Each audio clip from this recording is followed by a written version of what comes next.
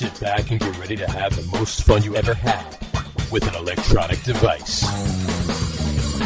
I think that Marie Kondo is in that box, and she gave you joy, so you kept her, but you just put her in a box. You should have seen the place before she got here. Does the case of Menon Speed Stick from 1998 give you joy? It does, yeah. More joy for other people than me.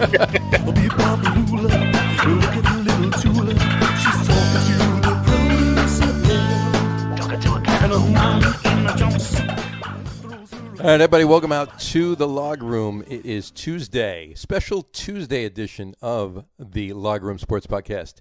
Tuesday, February 23rd, 2021. Jersey Johnny coming at you, and with me, as always, are none other than Mr. Radio Pete and Mr. Harry Lugnuts. Say hello, guys.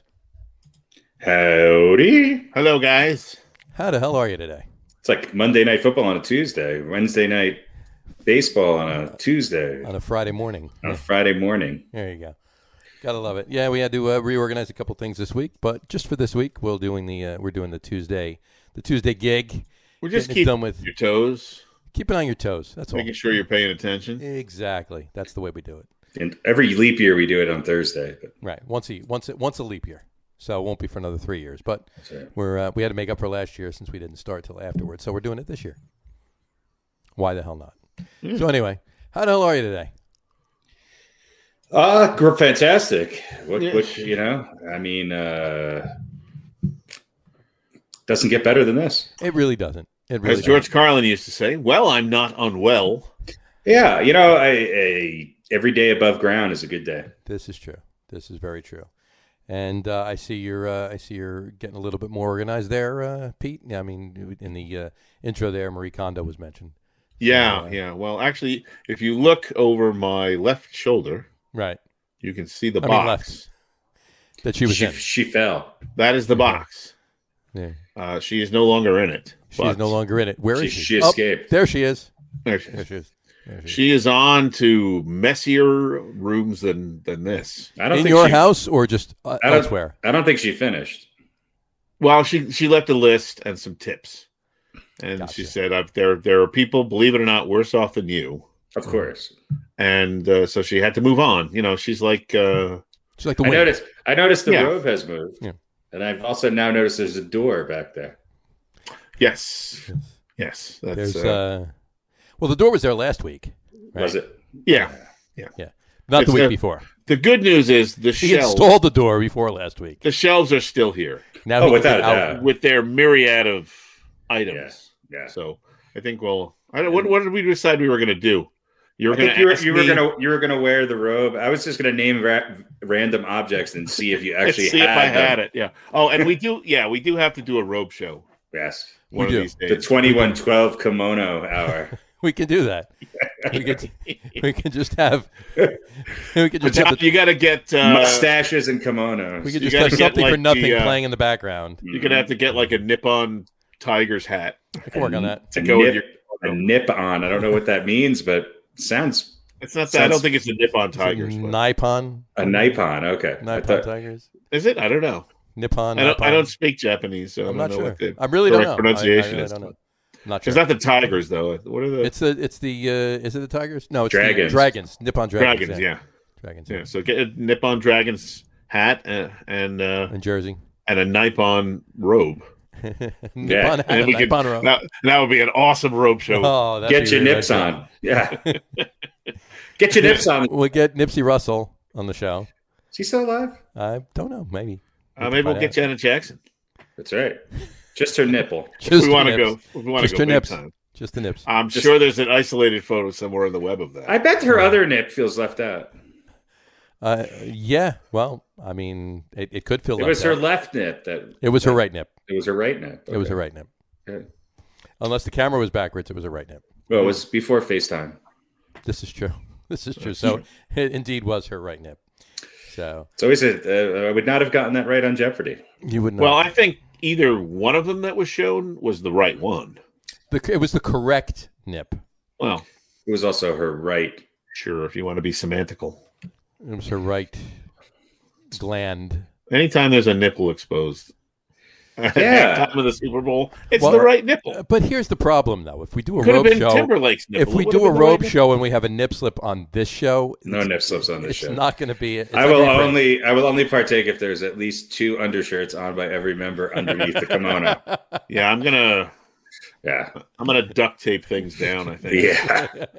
Yeah. Just so that there's pre-kimono, pre-kimono. Torso rack. Just get completely dressed and then put the kimono on over whatever you're wearing. That's all it is. We could do that. Exactly. We can do that. So yeah. In any event, it's going to be a spike. There's going to be a spike in extra large kimono sales on Amazon. Sweat will be pouring down off our faces, but no nip slips. That's the important part. Yes. God. Yeah. Sorry, Meg. Kind of worth it. Yeah. You'll have to go to Radio Pete's OnlyFans site for that. Radio Pete's, OnlyFans site. Yeah. What's the other one? Patreon or something like that. Yeah. But in any event, he has both. Check him out. There you go. Yeah. Right. I'm starting new categories every week. That's right. New genres are arising, so to speak. Right. What are you drinking there, John? A little cognac? No. This is actually a little bit of a stout from Massachusetts. It's a maple coffee chocolate kind of breakfasty thing. That sounds terrible. From Worcester. Is it from Worcester? It's from Worcester. No, Brady drinks that stuff. Charlton, actually. Charlton. Charlton, Mass. Kind of like town, Charlton, Mass. Yeah. Good job. It's by Sturbridge. Good job, Sturbridge. There you go. And, Not too far to Connecticut. It's a good lot. It's a good stout. It's a good stout. It's a good stout. So pretty tasty. Treehouse Brewing. It's really tasty. Treehouse Brewing. There we go. Here's the can, as a matter of fact, if you're interested. Very good. Moment of Clarity is the name of the I'm drinking a box of wine. A box of wine. Box of wine. You know what goes really good with a box of wine? Box of cheese. A good can of cheese. A can of cheese. Good can of cheese, yeah. And a tube of potato chips. And a tube of potato chips. They have a tube of potato chips there. There you go. Yeah. Absolutely. So, but hey, you know what? There are some boxes of wine that are actually pretty damn good. And wine is it can get a little pricey, and so $19.99 for a box of wine that's very drinkable is pretty good for me these days. Here's the thing I would say about the box of wine. It brings me joy. Does the box of wine bring you joy? It sparks joy. It's as long as you get the first couple of glasses down, it gets better. Yeah, it does. Plus, I really like a certain point where I like when you could just bring the bladder with you and squeeze on it. Yeah, squeeze it when you're on the bus. But after a couple of big glasses, take it out of the box and just carry it around. $4 box of wine will taste just as good as a $25 box of wine. There is a big difference for me in the drinkability of boxes of wine that cost the same, and some are good, some aren't. But this is true. This is true. Beer Samurai from our beer podcast says hi, guys. Hello. How are you, Dave? Samurai. So maybe he'll wear his kimono next week. We can have him come on with his kimono. There you go. And he's going to have his his beer sword. Yeah, his beer sword. Yeah. Beer sword. He'll do. If we promote this on the right websites, our viewership will triple. Our viewership will triple. Absolutely. Yeah. Bearlovers.com. Well, we could classified section. Gotta love it. Well, plus we could probably quadruple our Japanese audience. We could. Especially top 10 Japanese baseball players of all time. That's what we'll do. I mean, just because we're wearing the kimonos doesn't mean we have to go all the way top back. 10 Japanese rock bands of all time. That's a good one. Right. We don't have to go full rush back to the 70s. We can actually play Tai Shan in the background. No, we're not doing that. No. That's also Chinese and not Japanese. Well, 601. It's still Oriental, if you will. So. And all right. Well, that deals off. All righty. Marie Kondo told me that it may give me joy, so I was fine with that. Maria Kondo would tell you that rugs are Oriental, people are not. This is true.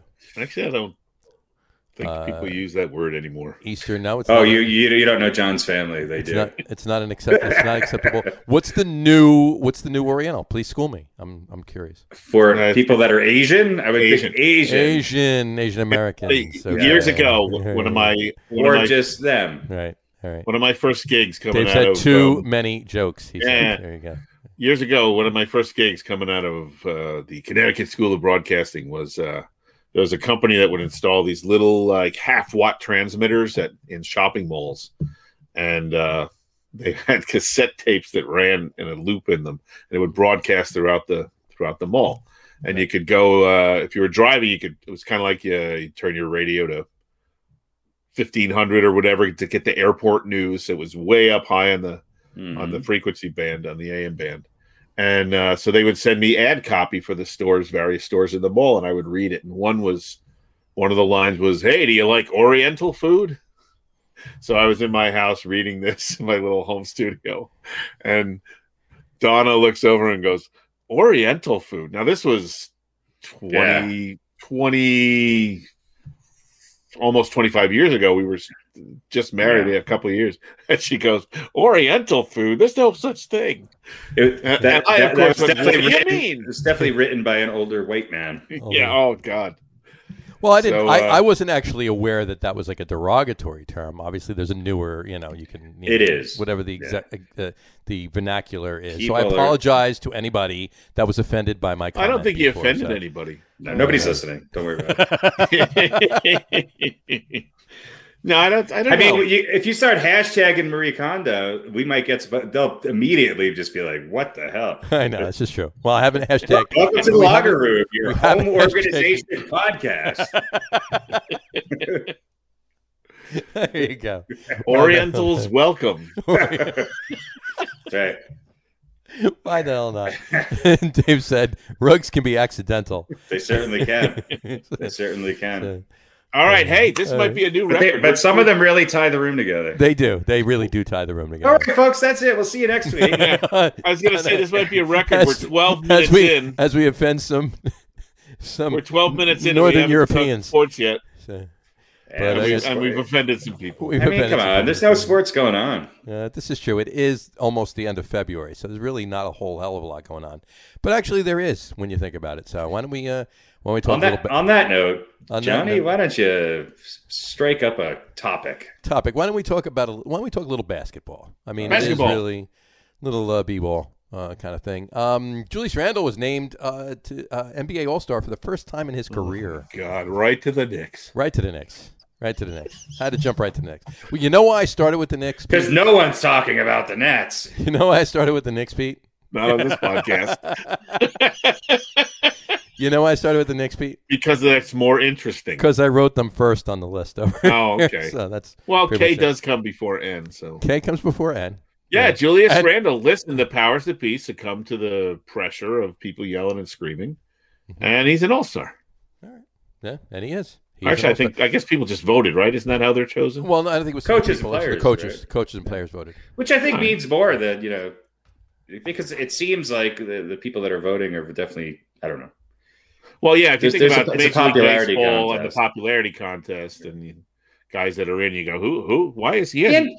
NBA seems to typically be pretty good, though. The fans do a pretty good job of voting people in who are deserving. I don't. There's nobody that I don't think deserves on the team. It's always with the NBA. It's always a matter of there's 3 or 4, maybe 5 guys who probably deserve to be there, but just didn't get in this year. Well, I think Julius Randle does deserve it. Yeah. He's playing phenomenally well. I mean, he is the linchpin of that Knicks team. I mean, they have some other good role players, but he is the guy who I think they need to keep and potentially add and build around. Yeah, I agree. On that note. I heard somebody say the other day something about a deal for Bradley Beal, and we touched on this last week, but I didn't hear. I only heard the tail end of it, and it didn't include any of the guys that you want to keep. No, it didn't include Julius Randle, and it didn't include Quickly, and I can't remember who it was that said it. I was wondering if you guys had heard anything about that. I mean, look, the Knicks have been tied to Beal. There's rumors, the Oladipo thing, although it's quieted down quite a bit. And now the new rumor, which I don't think will ever come to fruition, is CJ McCollum. But yeah, that's a big one now. Brad, look, the Wizards are one of the hottest teams right now in basketball. They seem to be able to beat all the better teams in the league and not be able to beat anybody with a sub 500 record. Beal has said that he doesn't want to leave Washington. So, and then I don't know what he has left. I think he's got another full year on his contract. So you're absorbing his contract and then hoping that you can sign him to another one. Right. But look, if the Knicks can get a Bradley Beal and they don't have to give up Randall, Quickly, RJ Barrett, quickly, yeah, okay. I want to hang on to Quickly. Obi Toppin, or whoever else. I think everybody else is fair game. The problem is that the Knicks, what the Knicks do have is some draft picks that they can offer up. But I think a lot of this chatter was before Washington started winning some games and Beal and Westbrook started gelling a little bit more. Now you kind of look at it and go, why would you trade them for, unless you got something? I mean, who's better in the NBA to go to Washington right now? There's a handful of players, and none of them are going to be traded for Bradley Beal. You're not going to get Kawhi Leonard in a Bradley Beal deal. You're not going to get Damian Lillard. I mean, so why would you do it if you're Washington unless you're just trying to trade him to get something for him, build a younger team, and say we're done and we're going to go the route of the Knicks for the next 4 years, have a bunch of young draft picks, and hope we can get back to mediocrity. Right. Well, that's it. And I mean, Zach LaVine keeps coming up in there too. I'm not so hot on Zach LaVine. I mean, his numbers are good. I just don't see him fitting in on this team the way that an Oladipo or obviously a Beal would. Now, Beal would take some touches out of Randall's hands, and that's fine. Oladipo talk seems to have calmed down a little bit too. It's not as I don't think Oladipo's going anywhere. Well, and if Washington trades Beal, what does that do to Russell Westbrook? Right. I mean, it leaves Russell Westbrook high and dry. He doesn't want to be in a young team that's rebuilding. I think the fact that they got Russell Westbrook kind of negates any trade for Bradley Beal. I think it would seem to we got unless they both get traded. Yeah, well, unless they want to package them up, yeah. Or not package them together, just two separate trades, and that's true, yeah. Then they're clearing room and they're saying it's the future. So Westbrook would have like 12 years in Oklahoma. But why would they want to do that? A year in Houston, a year in Washington, and then on to somewhere else. A year in Houston, a week in Washington. 3 weeks in 3 weeks in a Tuscaloosa hotel. I don't know. I think the Knicks are going. I don't see any big trades happening before the deadline for the Knicks. I just don't. I don't really see it happening in the NBA right now. Although I do think that the Lakers are going to make a move, and if they do, it's going to be a big one. I don't know who it's going to be, but they need some depth. They've lost a lot of depth getting Davis, and with Davis out, they're unable to beat any of the top teams in the league right now. Yeah. So I think you're going to see the Lakers. It might not be for a star player, but it's going to be for upgrades at 2 or 3 positions with guys who can play minutes. Because what we always thought about Anthony Davis is proving true again. He's not resilient enough to play a full season. He just isn't. He never will be. I don't think he's ever going to be. No. I really don't. But you're hoping that, okay, he's injured now, get him healthy for the playoffs, get a couple games underneath him before the playoffs start, and hope that he can contribute in the MVP manner that he's able to do. But he's too fragile. LeBron's averaging 43 minutes a game or something, or played 43 minutes the other night. It's going to wear and tear on him, even though he doesn't want to sit. He can't sit, or else they're not going to win. No, they're not. Yeah, he's got to play. He's got to be the one that's holding, keeping the ship floating. So, but I think you're right. I think it's less and less likely that the Knicks are gonna pick up anybody at this point. There's the old talk is calm down. I just hope there's no more aging fucking Derrick Rose type trades out there where they just. If any, we don't need any of that. Honestly, if just anything, ride this year. CJ McCollum is going to be the one that that they do pull the trigger on. CJ McCollum's not going anywhere. I don't see any of these guys going anywhere. No. I don't see anything happening. I really don't. So. It would have to be a trade, and I mean, if CJ McCollum gets healthy, Portland's arguably in the mix. Why would they have one of the best backcourts in the NBA? Why would you break that up? This is true too. So, well, I mean, hey, we'll see what happens. Again, what I'm hoping for is that maybe it's the off season, that somehow there's a trade that happens that gets a big name to New York and breaks this cycle of people saying, I'm not fucking playing for the Knicks. This is true. Just want a quick aside. The Knicks are up by 2 to the Warriors, 38-36 right now. So there you go. Silence. Wow. You both shocked? No. No. I mean, the Warriors are a good team. They're not a great team. The Knicks have beaten some good teams this year. They've lost to some shitty teams. I also think that there's a lot of teams that are finally getting their legs underneath them, like the Wizards. And I think there's a lot of teams that are finally getting their legs are getting tired underneath them, like the Lakers. Right. And then there's teams that you just can't figure out, like the Celtics. And there's a lot of teams hovering around 500. There's a bunch of teams 3 or 4 games over 500. There's a bunch of teams right at 500, and there's a bunch of teams 3 or 4 games under 500. There's a lot of mediocrity right now. And none of them matter because there's 3 teams. Then that's who's going to dictate who wins the NBA. Right now, Randall has 9 points, and Draymond Green has 7 at the moment.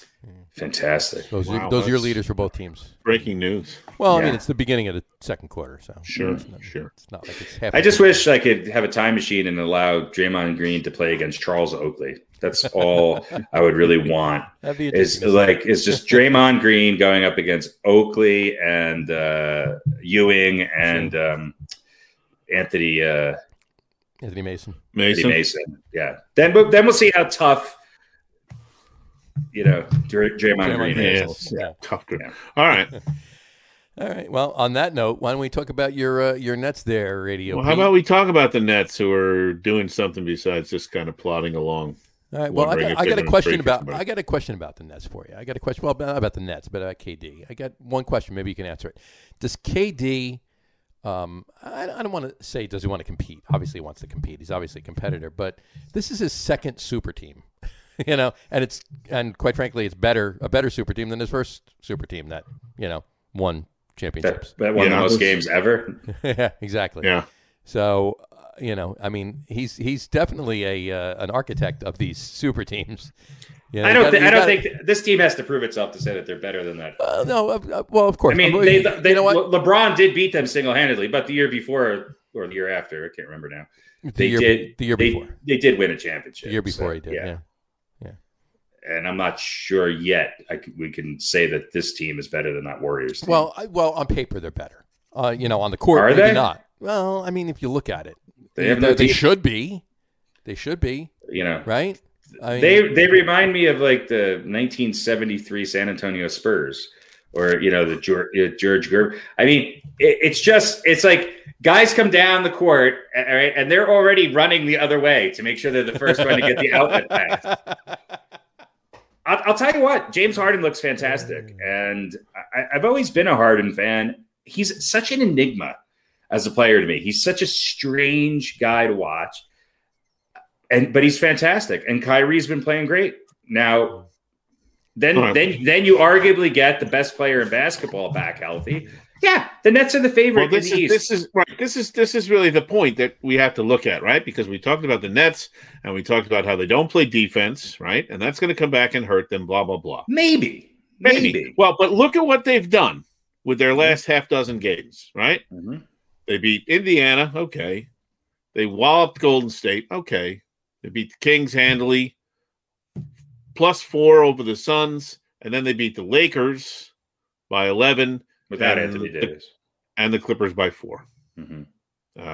With both of them. No, they've beaten 3 out of the top 4 teams in the NBA. Yeah, so it kind of raises the question that maybe they are offensively unstoppable. Now, you're right, the Lakers were without Anthony Davis, but still, they had LeBron, and they are a better team, even, the rest of their team is improved. I will tell you. LeBron and AD. So you kind of have to say, well, maybe they don't need to play that much defense. I will tell you what's changed is that Harden's the point guard now. Both Harden and Irving are now twice as dangerous at the end of the game because they don't necessarily have to be the guy with the ball in their hand with the game on the line. And they've won a lot of close games. And when it's come down to it, both of them have played exceptionally well. Which they should. During that time. Now, superstars. The unsung hero of the Nets is a guy who is a great shooter who's benefiting from the fact that he's always open, and that's Harris. Yeah. And if he continues to play the way he is with Durant there, he's going to take 10 3-pointers a game and make 6 or 7 of them. And you're going to see him become huge in the playoffs. Because who do you leave open? If I have to pick between Durant, Harden, Harris, or Irving to not double team or not fly out on a 3-point attempt, obviously it's Irving. I mean, that's how good that they will be in this game, and they are built for today's NBA.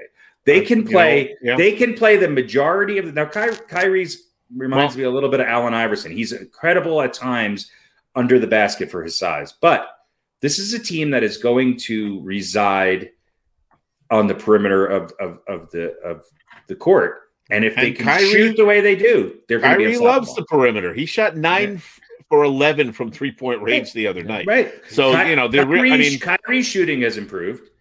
Harden's overall plus minus and his turnovers have gone down, and Harris is the best 3-point shooter in the league, if I'm not mistaken. So you're right, actually. Yeah, because he's really getting just spot up looks. He's JJ Redick on steroids. Yeah, there's nobody next to him when he's getting the ball, and he's tall, and nobody can get you can't get a hand in his face unless you decide to guard him. And if you guard him, Harden or Irving are going to take you to the basket. Yeah, they could. I think right now, if I had to pick a team that's favored to win the NBA championship, it's the Nets. I think they're better than the Lakers right now. I think they're better than the Lakers. And I think it has to come down to depth. I think that they can cause matchup problems with almost any team. Now, I do think a team like Utah, I do think a team like the Lakers with Anthony Davis there, I do think a team that has a big man presence like the Sixers with Embiid could pose a little bit of a problem. But there's nobody, those teams don't have the balance of power that the Nets have to out-jewel. None of them do. The only thing that's going to stop the Nets is their defensive woes. You know? Well, and the other thing that's the Achilles heel of the Nets right now. It's right. The only thing that's going to stop them. And the other thing is, you have to stop them 4 out of 7 times. Right. And even the mighty Lakers, I don't know. I think the best team in the West right now is Utah. Other than a toss-up. Oh, Utah's running away with the West. I mean, because they have Bogdanovich and Mitchell, and they're both excellent shooters and create. And Rudy Gobert, his game has excelled. He's become a lot better of a player, and he is disruptive on the defensive end, but he's a facilitator on the offensive end in that he sets they maybe have the best pick and roll combination since Stockton and Malone with Gobert and Mitchell. And it's worked. I mean, I watched Utah against the Clippers the other night. The Clippers were up big, and Donovan Mitchell took it upon himself to make that a game. Now, granted, they lost. The Clippers held on. But this Utah team, Donovan Mitchell has to be in the MVP conversation right now. He is having one of those seasons that could potentially translate to a couple upset wins in the playoffs. But I think it's going to come down. I think it's going to be the Lakers and the Nets, and I think it'll be fun. That would be interesting. I hope so. It would definitely be an interesting series. I wouldn't mind seeing it. I would never go in doubting LeBron because he just, especially in playoff basketball, that guy is just. He's proven a few times now that he can carry a team on his shoulders without a doubt. Mm-hmm. But I just think this Nets team is just too much. If they can stay healthy, they have to be the favorites to win it right now. Right. Yeah. Well, I mean, I don't see why they wouldn't be, but unless there's some sort of physical breakdown or Kyrie has a mental breakdown, right. This team there's Kyrie no way. Right. Taking another 3 but even weeks then, off they've still got a great chance. Yeah. Because before James Harden was the James Harden he is now on the Nets, right? He can do other things too. So right, exactly. I mean, the ultimate kick in the balls to the Knicks would be Bradley Beal going to the Nets. Yeah, why not? They'll just have 3 point guards. Yeah, exactly. Three 5 guards. point guards. You don't 5 need a point center. guards. Sorry. Well, yeah. Durant could You play. don't need a center. forward. Just boom. Just just 5 point Just guards. 7 guys on the bench. Yeah. That's it. Just 7 Hey, players. imagine on the that team. starting 5 though. Oh, you gotta love it. Oh, that's great. But all right, couple other basketball things. What you call it? Rockets released DeMarcus Cousins. Yeah, I've always thought the Boogie Cousins fascination is just overrated. He's just broken down. Yeah, he's not the player. He had one or two good seasons. 2, yeah. You know, he would be one of those guys if the NBA was still big man heavy and you needed a backup center to come in and, you know, log 12 minutes a game. He would be your guy for that. Yeah. But he's just not the player he used to be. And I don't think he fits. I don't think he's really a need for anybody right now. Yeah, I don't think there's anybody can look at him. The Nets could use him. Why not? Nets and the Kings 54-50 right now. Yeah. 54-50. So Sacramento's making a little bit of a comeback here. That Vladdy started tonight. Chris Webber. Knicks are holding 3 points ahead of the Warriors. Solid. Yeah. It's 51-48 right Yeah, now. the Knicks should beat the Warriors, and then they'll lose to the Bulls or somebody else that's under 500. Your leaders right now switched, though. Derrick Rose is 10 points. And, yeah, it's because he hasn't played in 3 days. He's rested.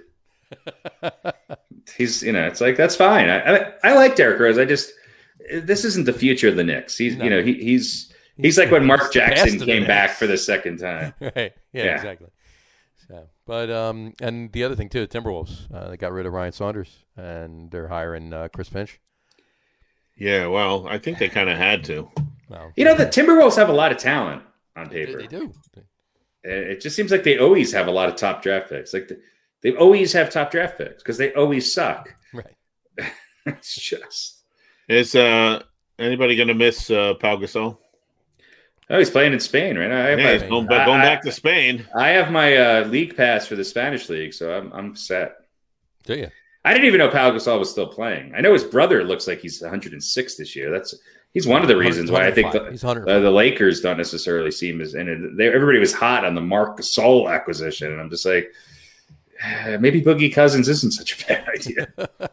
Well, listen, Marc Gasol is no Pau Gasol. I wonder what it's like though. He goes back there. I mean, he's got what, 2 rings, I think. Yeah, I heard. You know, does he go back and is he the respected guy who's won 2 rings in the NBA, or Tony Parker is going to play with him? Yeah, or is he? Oh yeah, I guess you can't hack it over there in the big leagues anymore. So you come back and. I mean, how old is Pau? I mean, he's got to be what, 37? I would think 36 or 37. Yeah. 37. And he was. You asked Kobe Bryant, whose number 2 guy was on that last championship team. It was Gasol, and so he's been around that long. I mean, he's. Let's see. For his first year at Barcelona was 98-99. All right, top 10 awkward white centers. Top 10 Gasols. There's a bunch though. That's probably 6 or 7 others. Yeah, let's draft that awkward Lithuanian. Hey, listen, I think I won the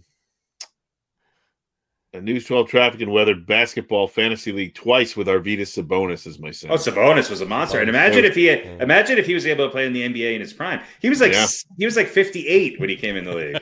Yeah. Like, talk about a tank. His lateral. I had him for his 2 best seasons. He never moved laterally.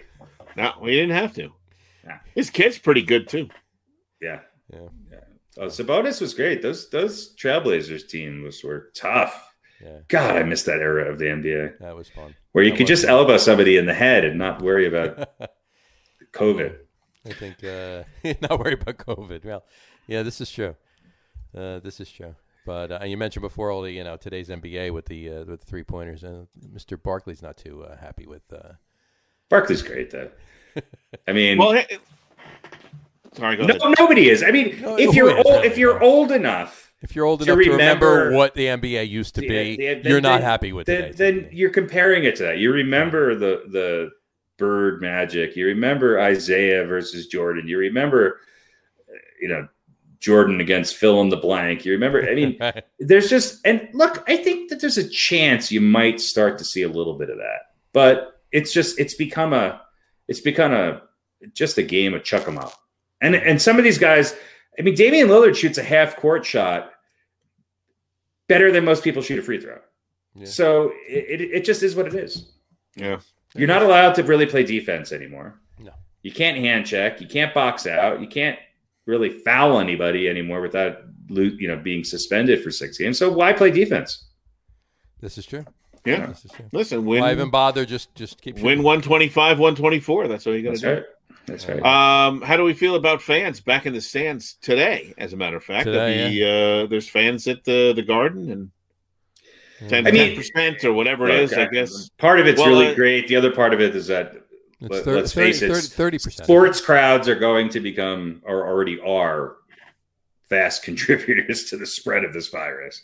But it is what it is. I mean, who cares? I mean, it's great. It's great to see people in the stands. I just hope, I guess we'll see what happens to it. But it's right. It's going to be weird actually seeing people in the stands. Yeah. Well, I was going to say. I heard somebody on the radio. They were going to a game. I don't know what game they were going to, but they said there was going to be 300 people there. Sacramento Kings. That's a sellout. Well, no, it was it was here in New York, so I don't think it was the Knicks game. I think they're letting more than that in, but might have been I think they're 30%. 2,000 at the MS Ranger game or something like that, maybe 2,000 at the Garden. 2,000 at the Garden. Yeah, I mean, that's about right. Be 300 people in the. Strange. It's going to be all of the Baldwins and Woody Allen. All of the Baldwins and Woody Allen. There you go. New Jersey for high school sports, it can be everybody's parent as long as it's only two. 2 parents per player. That's it. That's okay. Let's see. Okay, here we go. How old-fashioned. Brooklyn, 10%. Hold on. Technically, can't you only have 2 parents? Well, divorce, 4 parents. But I'm saying, technically, biologically speaking, you have. Or is there some new thing now where if you're getting double teamed and you get pregnant, then there's 2 dads? I don't know. We've taken a weird turn here. Well, Pete, you're an expert in this field. What do you think? There were snake milking, not some interesting.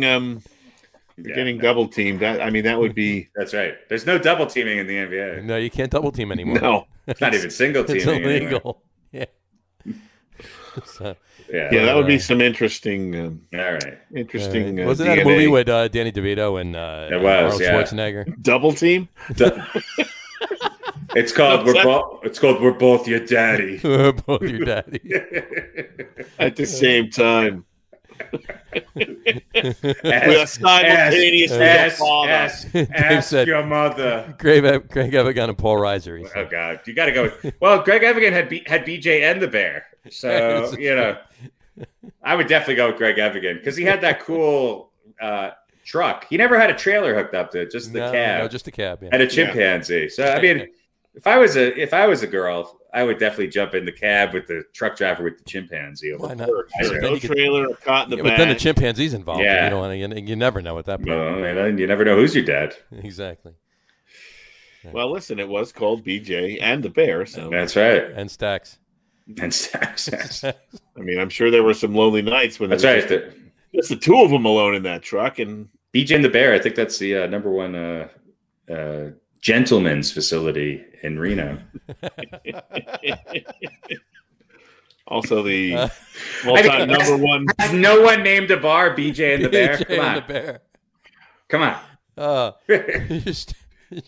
That's a license to print. That's a free one. That's a free one, my friends. That's a free one. Go for it. You have my BJ blessing. And the Bear, exactly. There you BJ and the Bear. There's never a ladies' night. God. Well, anyway, ladies' night is when they're closed. Ladies' night on Christmas Day. Christmas Day is ladies' night when it's dragged. Oh, what a turn! All right. Well, on that note, it's a slow sports week. Come on, it is. We got to figure it out. Yeah, who else is talking about BJ and the Bear? You kind of had to expect that something like this was going to happen. That's right. Well, where top 10 BJ and the Bear episodes. Top 10 BJ and the Bear episodes. There you go. Do we want to talk about baseball? No, we want to do a top 10 list. Do the first. top 10 list? Oh, Yeah, I right, think because we it's should do a top 10 list. basketball Because related. it's basketball related. There you go. Yeah, I got to look at my notes here. So why don't we get to today's top 10 list? Today's Top 10. 10. List. Today's top 10 list is top 10 point guards in NBA history. There you go. This was tough. This was tough. I mean, tough. the top 2 or 3, yeah, but I think my list was 15 long, and I could argue that all 15 of them deserved on that list. And I think there's going to be more. You know what? Some current players that are going to be on this definitely list. current players that are going to sneak into the list too. I think if we do this again position in the has future, we'll changed. have to do a top 20. Really Right. have to. The position has changed, but there's not so many great. We have one center, maybe two that might make it into the center list, but point guards, especially with there not being a point guard anymore, is going to be interesting. Exactly. So yeah. All right. Well, Radio Pete, why don't you kick us off with number 10? Let's get started with number 10. It's a favorite of mine, of course. Of course. Captain Kidd. One and the only Jason Kidd. Right there. There he is. Yeah. And listen, maybe a little underrated, but one of the all-around kind of players in the point guard game. 1,391 games played, almost 1,400 games. 12.6 points per game, 40% from the field, and about 35 from three-point range, 34.9 in fact. 6 rebounds a game, 8.7 assists per game, which I think puts him 8th on the all-time list. And 1.9 steals per game. 10-time All-Star, 6-time All-NBA, and 1 championship. He did go to a couple others with those New Jersey Nets, but they ran into, some guys from the West Coast. Reality. So, yeah. Well, listen, it was fun, and those were very exciting teams. They were. But they ran into one of the great tandems and of all time in Shaq and Kobe. Who won a few championships on their own. Although Kidd did get the championship. I think it was his last year playing. He kind of coattailed it in there a little bit, but yeah. He could thank Dirk Nowitzki the rest of his life. A little bit. Yeah. So, everybody on that team. Listen, he was great, much better player than he was a coach, but he's going to get another chance, I think. I think time will tell in his coaching. Yeah, I mean, he's an assistant with somebody now. I don't know who, I forget. But yeah, just an all-around player, and hit some big shots. Never afraid to take the game winner, and made a lot of them too in his career. He did. So one of the all-time great New Jersey Nets. Maybe the best net ever, right? Other than maybe Dr. J. Other than Dr. J. I think Dr. J goes down as a Sixer in the NBA world, but yeah.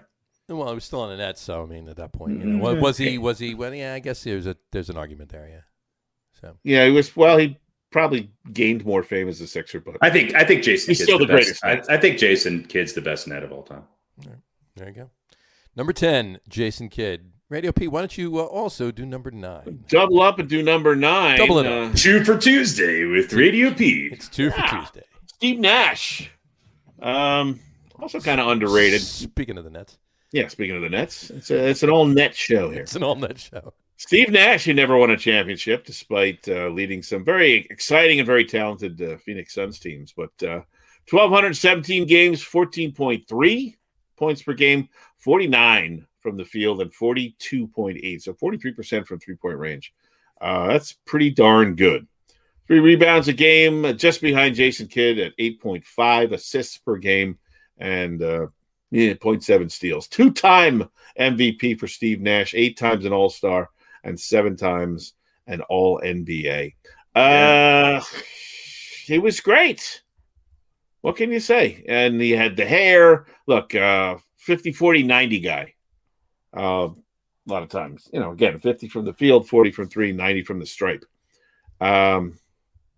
Good quality. He was rock and roll John Stockton. Yeah. Canadian rock and roll John. Wasn't that a song? Right. Wasn't that a song by the by Wesley Willis, rock and roll John Stockton? There you go. Yeah, and I mean, I thought it was the Romantics. That's right. Yeah, those Suns teams were explosive and fun to watch, and I don't know. It's if you didn't really have a dog in the fight, if your team wasn't in it, how could you not root for the Suns? And unfortunately, Steve Nash never got a ring, but I think he missed out. Like if it was either him or Kidd. Like they got rid of Nash and Kidd came in on that Dallas team, but Nash was I think 1 year away from still being on that team, or wasn't he almost on the Dallas team? It was a year. It was a year. Yeah, it was a year. It wasn't more than two. I think Nash retired and Kidd came in. Man, right? and yeah, exactly. So and then they won. I'm sure that was bittersweet. Yeah, a little bit. Dirk's date. I don't think it would have mattered either way. No, they're very similar players in a lot of ways. Yeah, pretty much. There you go. Nash was a little bit more dynamic, but and 2-time MVP, which was not an easy thing for There's very few people like at this position who could say they've won that many MVPs. This is true. Yep. This is true. All right. Number 9, Mr. Steve Nash. I will take number 8. Number 8 is going to be rock and roll John Stockton. Yes, there he is. Crazy bastard. There he is. He brought Ramen along with him. He's doing blow off a hooker's ass right now. There he is. John Houston Stockton. I mean, if there was ever anybody perfect for Utah, it was John Stockton. It's John Stockton. And if there was anybody the opposite of Utah, it was Karl Malone. Karl Malone, right. Although he did learn how to ride a tractor. He did. John Stockton taught him. That's right. Right, exactly. He was drafted in round 1, 16th pick overall in 1984 by the Utah Jazz. He was 10-time NBA All-Star, 89 through 97, and again in 2000. NBA All-Star MVP in the game in 93. 2-time All-First Team 94-95. 6-time All-NBA Second Team. 3-time All-NBA Third Team. 5-time NBA All-Defensive Second Team. And the list goes on and on and on. He's number 12. 17-time most translucent player on the court. 17-time. You could see, right? Look, you can see through him in the picture. You can see the guy sitting behind him. He was just amazing. His number 12 is retired by the Utah Jazz and by Gonzaga, too. They retired as number 12. Yeah, he was the OG Gonzaga He was guy. the OG Gonzaga guy right there. That's OGG. OGG. There you go. OGG Bulldog. OGGO. There you go. 19,711 points, average of 13.1 points per game. 15,806 assists, average of 10.5 assists per game. Steals 3,265. So he, still great numbers there, just crazy. And he, he's the only player with more assists and steals than Kidd. And Kidd isn't even close. Yeah. That may be the best point guard power forward duo. I mean, you could argue maybe Tony Parker and Tim Duncan, but I mean, these guys were just incredible. It was great watching them play. They invented an entire, they invented the current brand of the pick and roll, although, it's been sort of changed a little bit. It's morphed a lot, but you knew what they were going to do every time down the court. You knew exactly what they were going to do. Yeah, here it goes. And they're scoring again. They're scoring again. They're scoring again. That was it. But, yep, there you go. Number 8, rock and roll John Stockton. Harry Lugnuts, why don't you tell us who number 7 is? Number 7 is the greatest New York Knickerbocker of all time, none other than Mr. Walter Clyde Frazier. And look, I think that Walt Frazier gets the short shrift when it just comes to the best basketball players of all time, let alone the best point guard.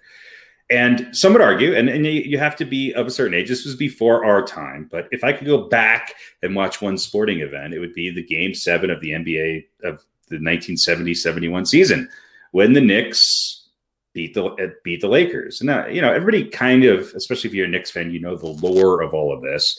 The Knicks won game 5 when Willis Reed went down. They went back to LA, got blown out in game 6. And they came back in game 7. Willis Reed came out, took 2 shots, made both of them, sat down. And Walt Frazier went on to have one of the best game 7 performance of all time. And 36 points, 7 rebounds, 19 assists, and 6 steals. And oh, by the way, he was going up against Jerry West and Wilt Chamberlain. It wasn't like he was playing against, Bill Cartwright. This was a performance for the ages, and he was the floor leader for arguably maybe the best team in the true sense of the word that ever played the game. This was a team that was composed of a bunch of really good players who were unselfish, and he was the field general for that. So, had he played on another team and maybe in another era, I think his numbers would have even been higher. But he still averaged 19 points a game, 6 assists a game, and just under 6 rebounds, and was a 2-time world champion.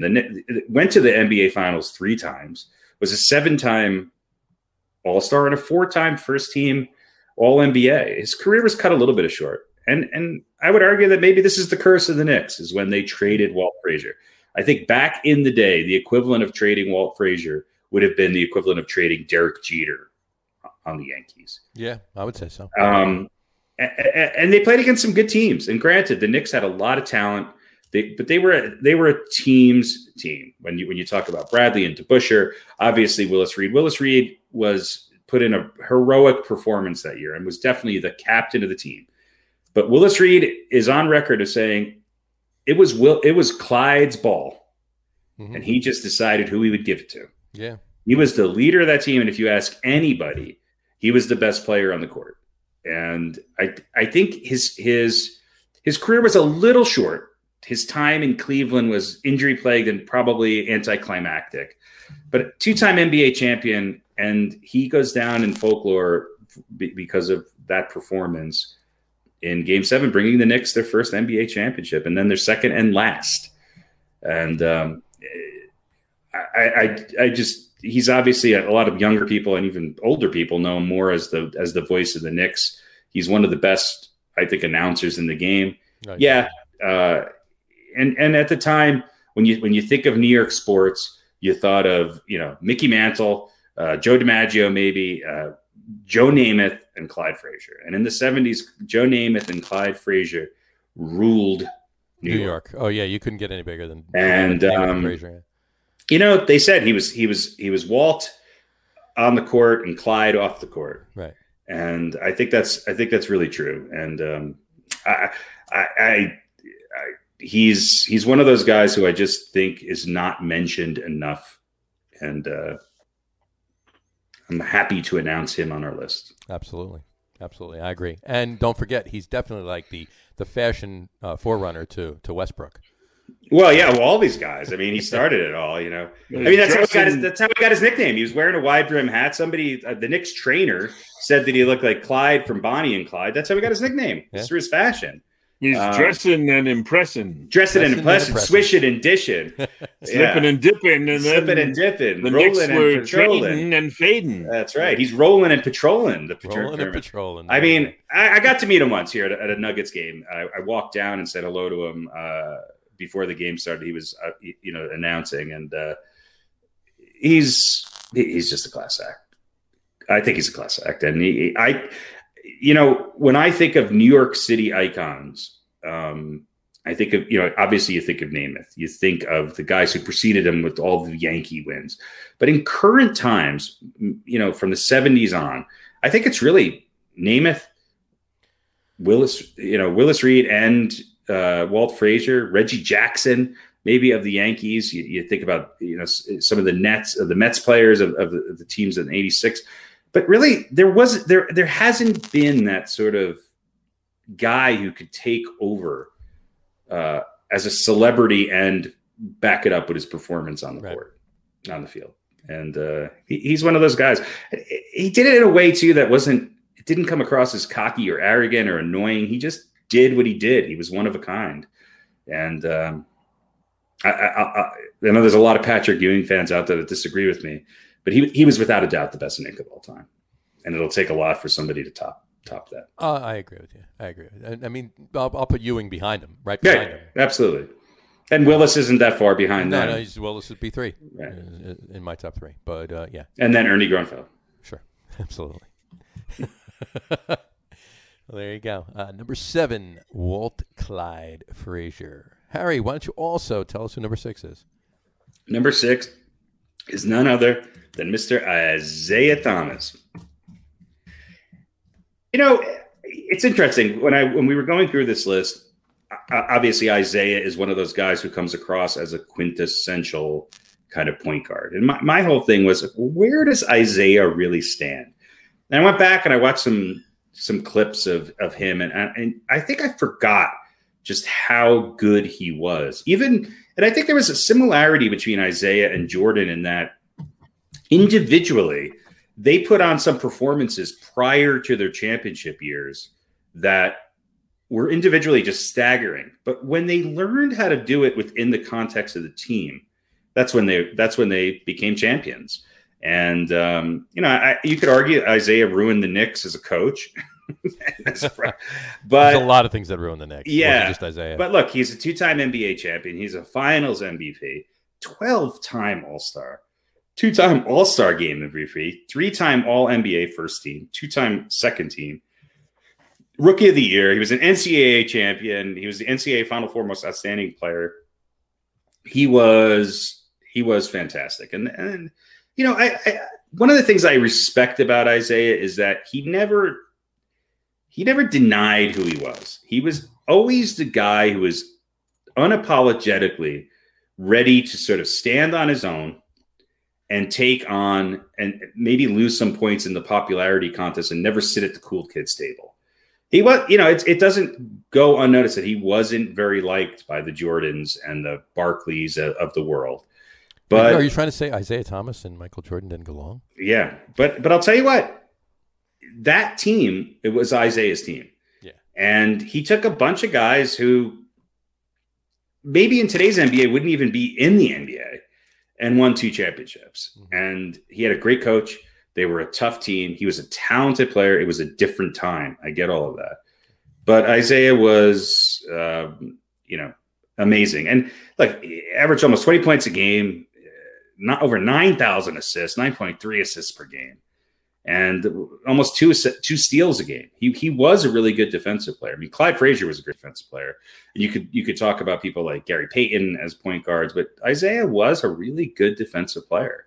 And those teams won their championships based on defense. Absolutely. And talk about guys at that position and toughness. Yeah, undersized.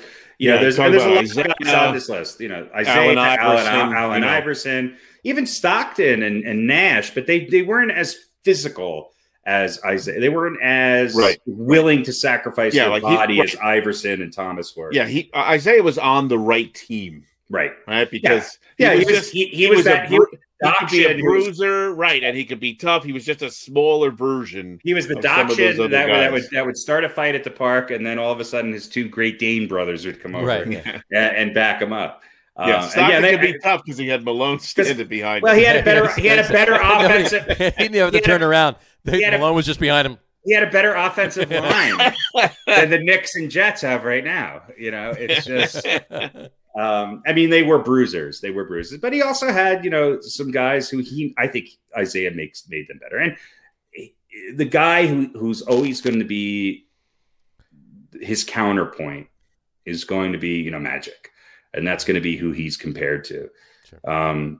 But Isaiah sort of bridged that gap. He was, he played against Bird. He played against, those Knicks teams with Bernard King who were really good. He played against Jordan. He played, he wound up playing in a time when there was a lot of really good players and some parity in the NBA. And the Bulls had to go through the Pistons, to really prove themselves. And Isaiah got the best of Jordan early on. I mean, those teams did. And then after that, it was the passing of the guard. But it was the same thing with Bird getting the best of the Pistons. And the East was really interesting back when Isaiah came into the league. There were some really great series. The Knicks and Detroit, Boston. You had teams. Indiana was starting to come up. It was rough and tumble, and Isaiah was never afraid to get right in the mix of it. Yeah, but I think a lot of those Pistons teams or those players just wouldn't have been seen as good as they were seen because Isaiah was like, in other words, the Lakers, not to take anything away from Magic, but the Lakers just had great players. No comparison. No comparison.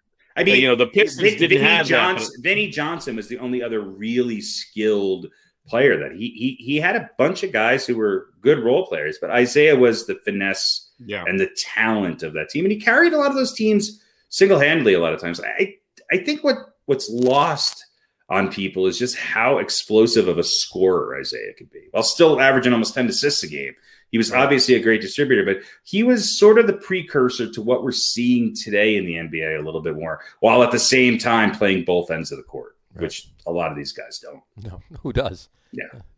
I think Iverson was the last one. I mean, I think he was the precursor to Allen Iverson, and now you see a lot of players sort of like that in some ways. Right.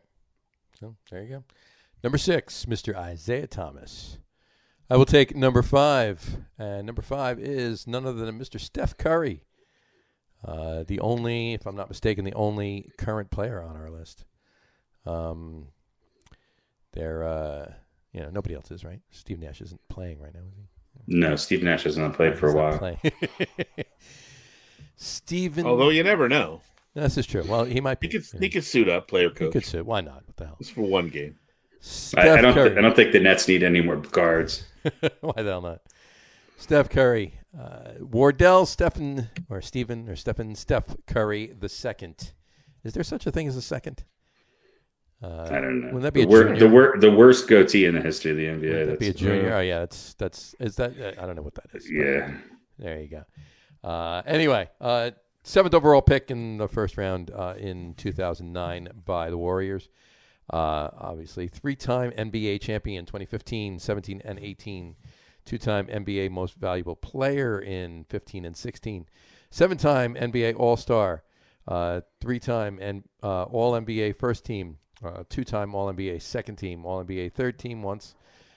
Scoring champion in 2016. Steals leader in 2016. That was a good year for him. 2016. That team was pretty good. Yeah, a little bit. 50-40-90 club in 2016. NBA three-point contest champion in 2015. It just the list goes on and on. He's reinvented what shooting in the NBA means. Yeah. It's just unbelievable. It's just crazy. He averages 23.5 points a game, 6.5 assists a game, 5.5 rebounds a game, 3.5 threes a game, a little more than 1.5 steals a game. Per 75 possessions, he's got 25.1 points, and his relative true shooting percentage is +8. He's already there's already an argument that he could by the end of his career he could wind up being the best point guard in NBA history. Sure, and I think a lot of people a lot of younger people who sort of put value on what the game has become. I mean, there's no argument there. I mean, today in the modern game, there's nobody better. Yeah, absolutely. There's some people that are chasing him, I think, right now. Oh, yeah. No, there's a couple people riding his tails. I mean, we talked about it. We said it before we started the list. I mean, if we do this again next year, there's going to be other people on it. We'll have to do a top 20. Or the list is going to be dramatically different. But a couple of years ago in a blind poll that pitted Curry's career numbers at that point against Magic Johnson's numbers, Curry won in a landslide with at that point in their careers. It's so. I mean, he's headed in the right direction. You can't really compare because it's just a different world. It's a completely different world. It's it's apples and oranges. Not to dismiss Curry because I do think he is a transformational player. But Reggie Miller did everything Steph Curry did with people hitting him in the face the whole game. Okay. This is very true. So anybody listening to this podcast, go watch some film. It's absolutely true. If you stick Steph Curry in the 90s, he's still going to be a great player. But I'm not quite sure, he has the physical makeup to play in that era. Right. LeBron certainly would. I think even somebody like Damian Lillard would because they're a little bit more physical. But Steph Curry has just taken shooting to another level. He is, without a doubt, the best shooter in the history of the game. And he's a point guard. Well, let me just throw a couple quick numbers at you here because obviously Steph Curry comes from, talk about NBA kind of royalty families, right? Dell, his dad, and Seth, his brother. Well, Seth hasn't been around quite as much, but Seth's having a good year. career field goal percentage for Seth Curry is .002 behind his brother Steph. Yeah. Yeah. And his 3-point percentage is 444 to He's Seth. he's just 3 rings and 2 MVPs behind him. Seth is 444 and Steph is 434. Yeah. So he's actually outpacing his brother. I think Del Curry is the best NBA dad of all time. Yes, I will say that. You could go there. You could go there. Yeah. So quite a family. Quite the family. Who Del Curry play for? The Pacers? Wasn't he on Charlotte at some point? I don't know. Doesn't matter. Yeah. Yeah, I have no idea. Steph's the only current player on our list, right? He played for the Jazz, the Cavs, the Hornets, the Bucks, the Hornets. and the Raptors. I knew he was on the Hornets. Hornets the most. Hornets he played 11. 10, he was an all-star a few times there. Didn't he play with Grandmama? He did. He played with Grandmama. Yeah. Yeah. Before Grandmama became a Nick. If you look at point guards and what they've become, I think you look at as far as current players go. Mm-hmm. Where's John Wall? Where's Damian Lillard? Damian Lillard's numbers are fantastic. Where's Westbrook? I mean, I'm surprised Westbrook didn't make it onto this list. Yeah. Here's one other thing about Seth. Shooting, right now he is and again, the season's not over, obviously, but he is the only member and would be the sole member if he continues to the end of the season to be in the 50-50-100 club. 50-50-100. So he's 50 from the field. 50. How many free throws has he taken? 70. I don't know. 70. I don't know. A lot. Yeah. Probably not. Well, not enough, obviously. But that would be something no one's ever done. So he's pretty good too. But you're right. He's got a ways to go to catch up to his brother. A little bit. And will he be able to at that point? So. Right. So, well, yeah. I mean, is he ever going to be on a super team? The way Steph was. Yeah, exactly. If you look at that first championship team for Golden State, they weren't really a super team. They were a super team. But this is before Durant obviously got there. Yeah, right. They built that team through the draft, really. And yes, Iguodala played a big role, and they were a team, though. And as much as I couldn't stand them because of the style of basketball they played, you have to admire what they've been able to do. I mean, they have really put their stamp on this is the way the game is played nowadays.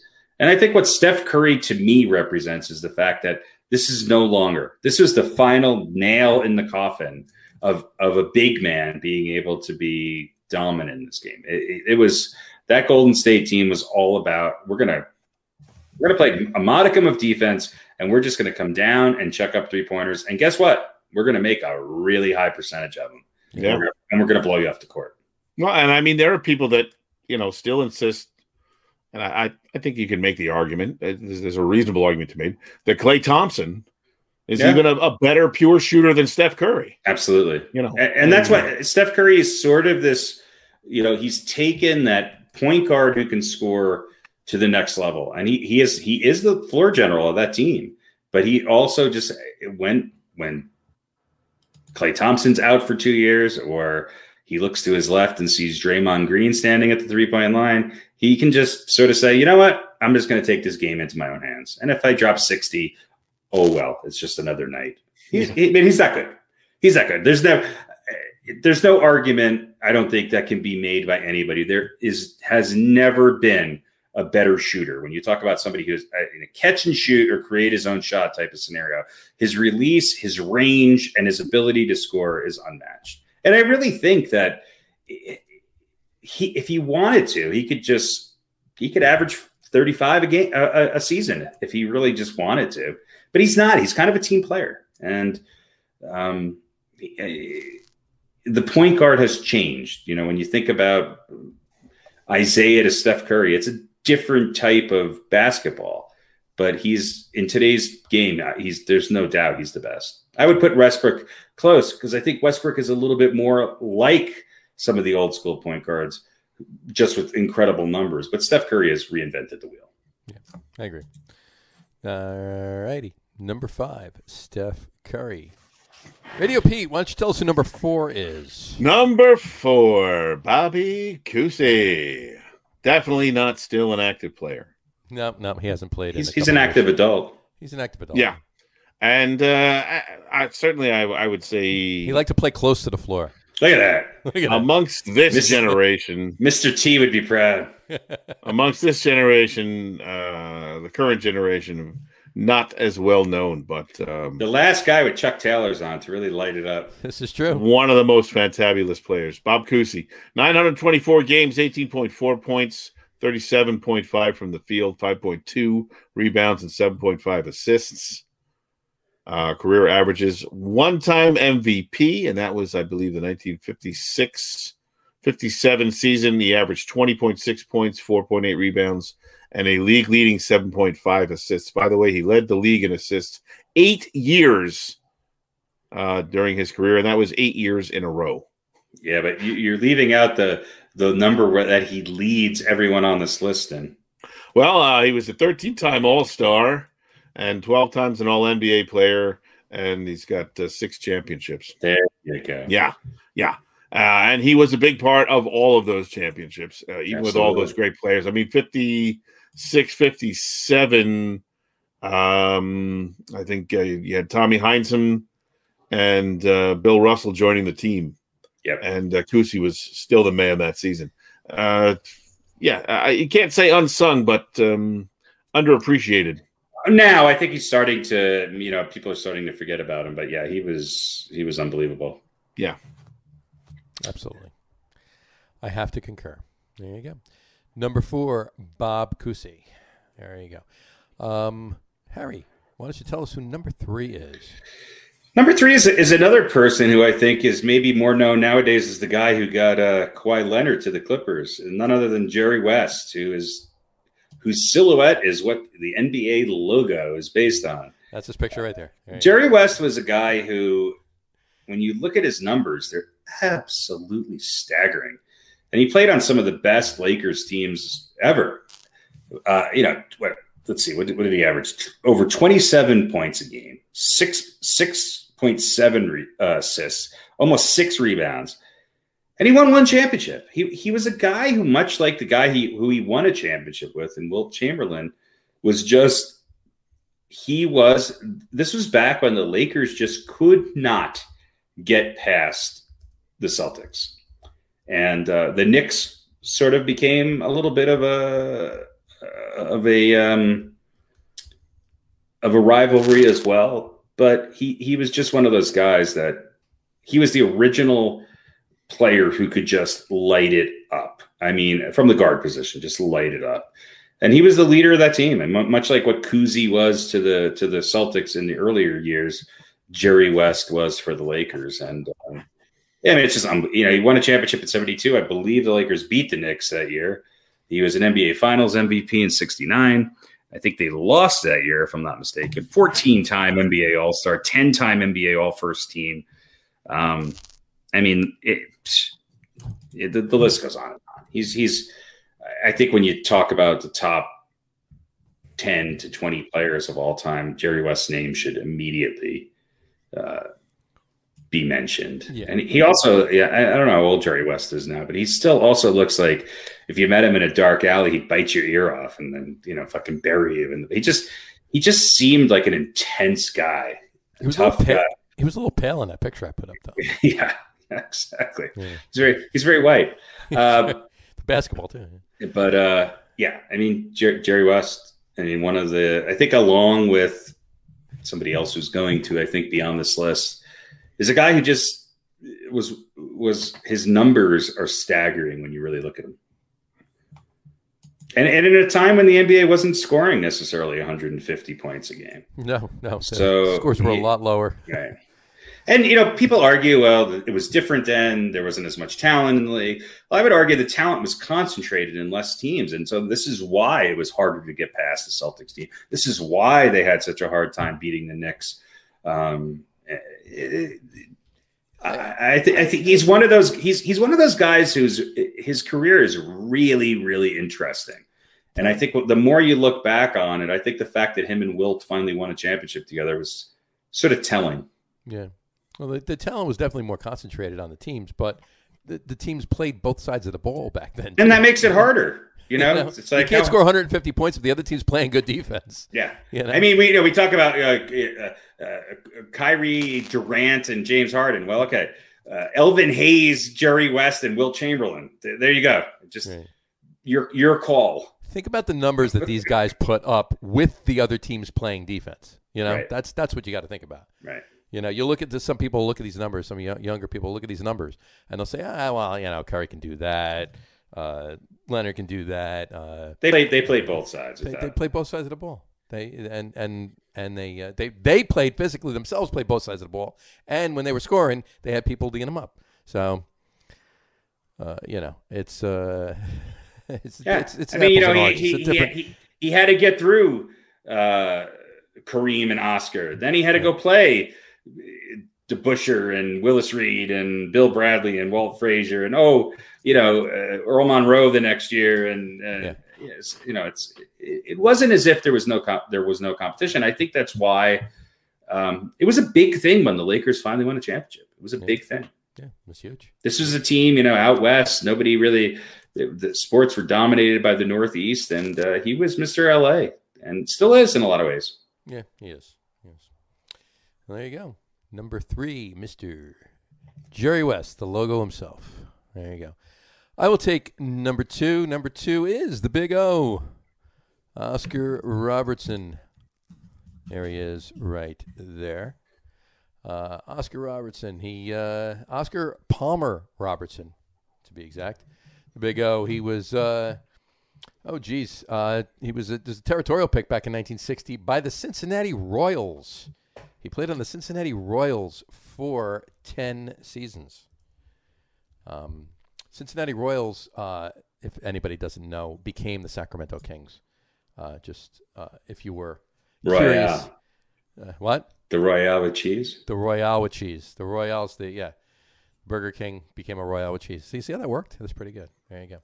But anyway, and then he went to the Bucks for a few seasons after that. He was an NBA champion with the Bucks in '71, NBA MVP in '64 with the Kings or the Royals. 12-time NBA All-Star, 12 consecutive years, 61 through 72. 3-time NBA All-Star Game MVP, 3-time MVP of the All-Star Game, 9-time All-NBA first team, 2-time All-NBA second team, NBA Rookie of the Year in '61, 6-time NBA assists leader. His number 14 was retired by the Kings, and his number 1 was retired by the Bucks. Member of the NBA 35th anniversary team and the 50th anniversary team. Tons of college accolades. 26,710 points in his career. That's 25.7 points per game. He had 7,804 rebounds. That's 7.5 rebounds per game, and 9,887 assists. That's 9.5 assists per game. He's pretty good. Yeah, a little bit. He was the standard. He was the OG triple. He was the OG triple double for that position 20 years before Magic came along. Yeah. But he, crazy. Cream, whatchamacallit? It was quoted as saying, LeBron was awesome. It was Kareem was singing his praises. Said LeBron is awesome. Michael Jordan was awesome, but Oscar Robertson would have kicked them both in the behind. Yeah. Absolutely. He says Oscar was awesome. He had brains and he had all the skills. Yeah. And that's coming from Kareem. Something about him, just something about great players in Milwaukee. Right. So, there you go. Number 2, the Big O, Oscar Robertson. Radio Pete, why don't you tell us who number 1 is? This fact that nobody can figure out at this point who it is. Is it Seth Curry? No, it's not. No, it's Magic. Do you believe in magic? Okay, well, there's only one Magic. What can you say? What can you say? Look, 906 games played, 19.5 points, 52% from the field, and 30% from three-point range. 7.2 rebounds, 11.2 assists per game average. That is the all-time leader. Yep. And 2 steals a game. 3 times an MVP, 5 NBA championships, 3 NBA Finals MVP. And, the guy who led the league in a bunch of different categories at different times, he was the steals leader 2 years. He led the league in assists 4 years during his career. Even led the league in free throw percentage 1 year. That was the 88-89 season at .911. So better than 9 of 10 made. 10 times All NBA, as I said, 12-time All-Star. Basically every accolade there is in the book. Oh yeah, and then he got HIV and he missed 4 years, and then he came back in 95 and 96, played 32 games for the Lakers, averaged 14.6 and 6.9 assists a game for those 32 games that he came back with the Lakers. Yeah, and it was not the illness that kicked him out; it was just the fear and lack of understanding about AIDS, and he was forced to kind of re-retire. So, what else can you say about him? I mean, the baby skyhook, those great series against the Celtics. Maybe the best rookie year of any player in the NBA history. Yeah, starting at center for an injured Kareem, winning game. It was game 7, right? 7, yeah. Jeez. Yeah. Right. If yeah. you listed his position listed as a point guard, shooting guard, power forward, and you got to kind of throw the center in there as well. I think he earned to be called the center. Bugs Bunny first base, Bugs Bunny second base. Yeah. I mean, had he not very unfortunately become contracted HIV, I really wonder how many championships Magic would have. I would guess he'd have at least 2 more. I'd say it had at least 2. Yeah, figure. And who knows what the makeup of those Lakers teams would have been at that time. He was phenomenal to watch. He was one of those guys when he first came in the league and you saw him, you were just like, this is a game changer. He was the biggest point guard you ever saw, and was just such a phenomenal passer. Yeah, I mean, watching him against Bird. I mean, yeah, is there anything better in NBA history? He did things that other 6.9. I don't think there was. Yeah, guys just didn't do the way he handled the ball and the way No. And I'll say the other thing. I think I said he got AIDS. He got HIV. He actually, became a symbol that it was not an absolute death sentence. Absolutely. Because he survived it and continues to survive to this day. So, and he's done a lot of things for the community. I mean, he just won a championship a few months ago too. Yeah.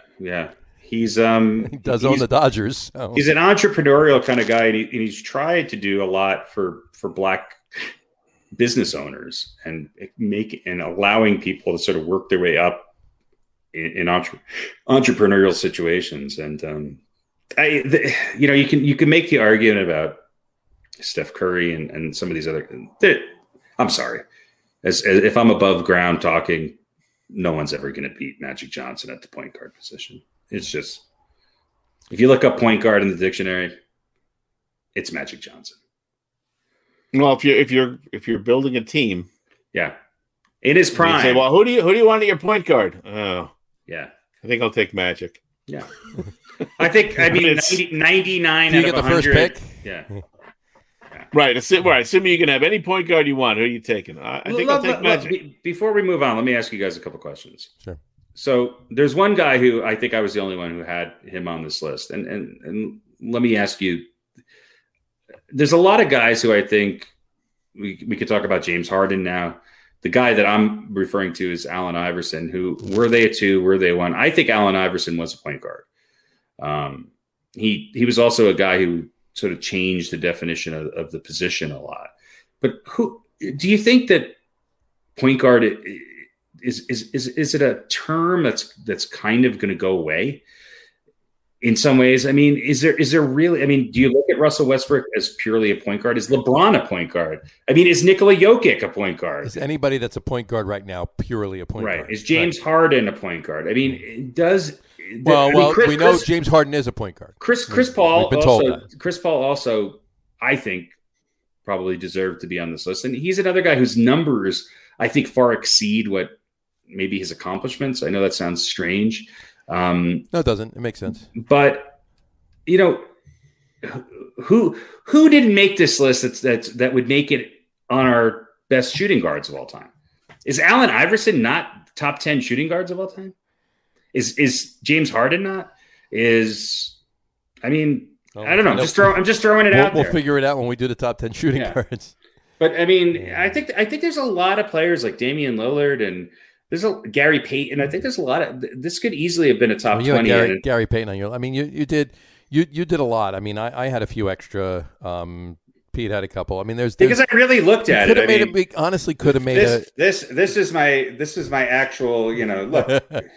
I think once you get past 5, it's tough. There's probably 15 guys that you could have put into those last 5 spots. Yeah, and I just think the game has changed. Look, point guard in the 50s is very different than point guard in the 70s. Point guard in the 90s is very different than point guard since the 2005. Right. It's a different position. So when you go from Bob Cousy to Walt Frazier to Steph Curry, they're different animals. Yeah. And also I hear people talk about Chris Paul, and they say, well, of the small point guards, right? He's probably, you could certainly make an argument. He just puts up numbers, but the eye test isn't there with Chris Paul. Right. And I think a lot of people feel that way with Russell Westbrook. Who are you including in the small point guards category? Well, I don't, they didn't give I think Iverson goes into that category. Personally, I think Iverson, if I'm starting a team and I pick a player in their prime, I'm taking Iverson over Jason Kidd. I'm taking him over Steve Nash.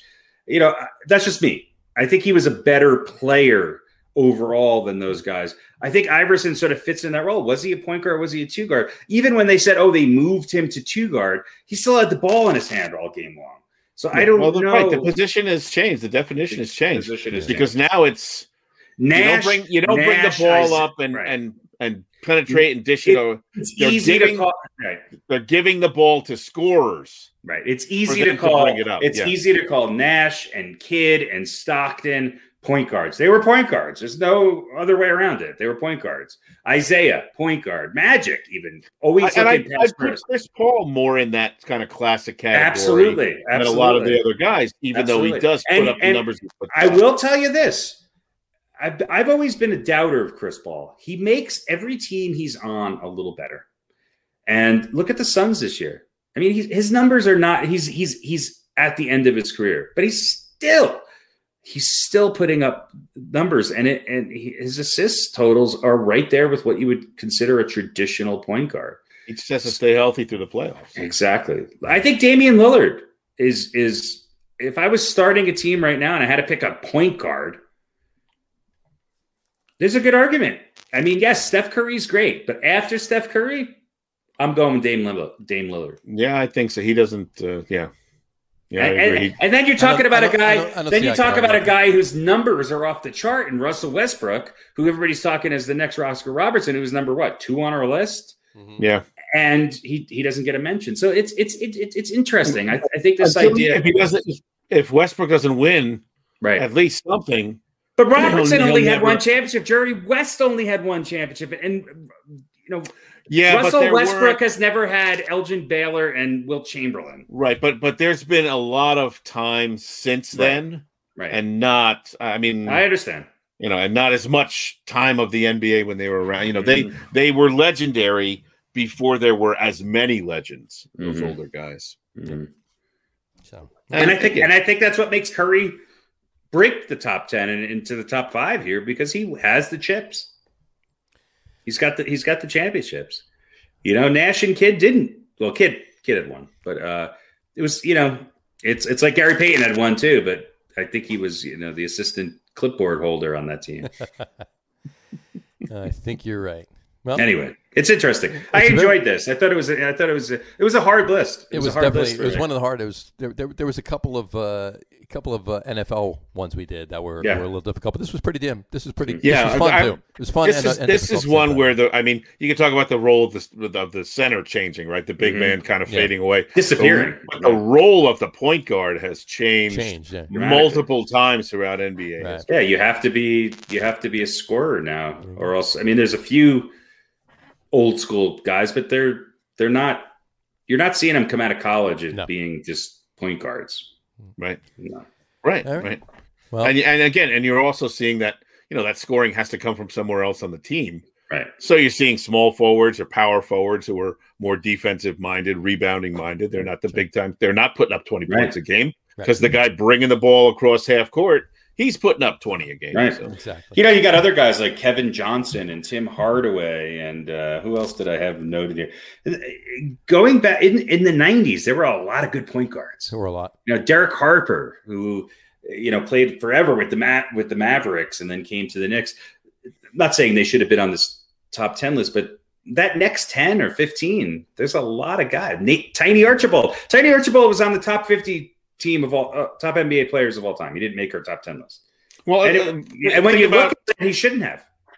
Think about guys like Tony Parker. Tony Parker is another guy who definitely deserves to be taught in that conversation. Penny Hardaway, although he didn't have Penny Hardaway. Penny Hardaway played great years. Penny Hardaway plays 6-7 more years and wins with Shaq. He's on this list. Mark Jackson. You know what? Like Mark I said, Jackson. Talk about more of a pure point guard. Absolutely, and there's might have invented the point. The back no more down. of an epitome of that kind of position play than Mark Jackson. Fat Lever, who had some ABA time and NBA time, but was an amazing point guard. There's Earl Monroe.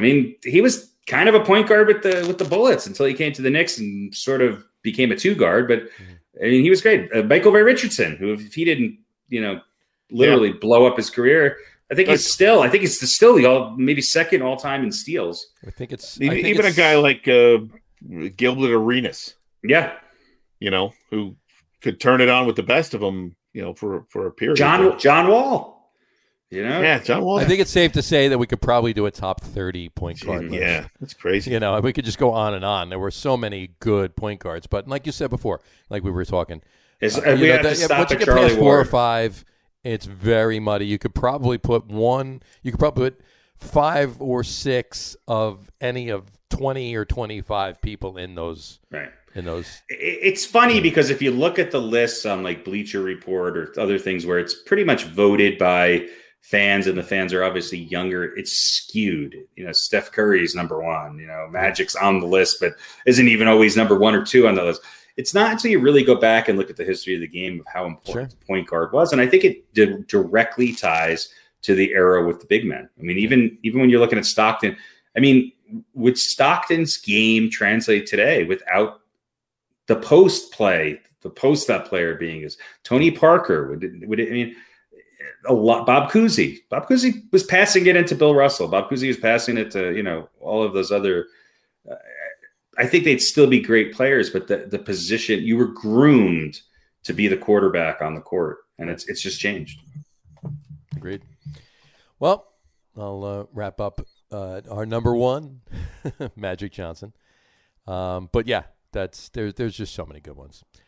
I think at this point that should bring us to our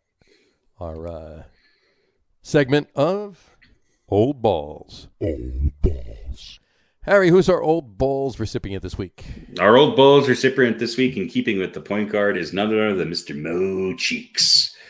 That's right. Maurice Cheeks, who is currently an assistant coach with the Chicago Bulls, has been a head coach in the NBA, but was one of these guys who, when I think back to when I was first watching basketball, he played with the Sixers, the Spurs, the Knicks. I think he wound up his career with the Nets, if I'm not mistaken. He was just the epitome of point guards. Tough. I think he made every team he came on better. He's best known as a Sixer. He was an NBA. He was on that championship team in 1983. He was a 4-time All-Star, 4-time NBA All Defensive First Team.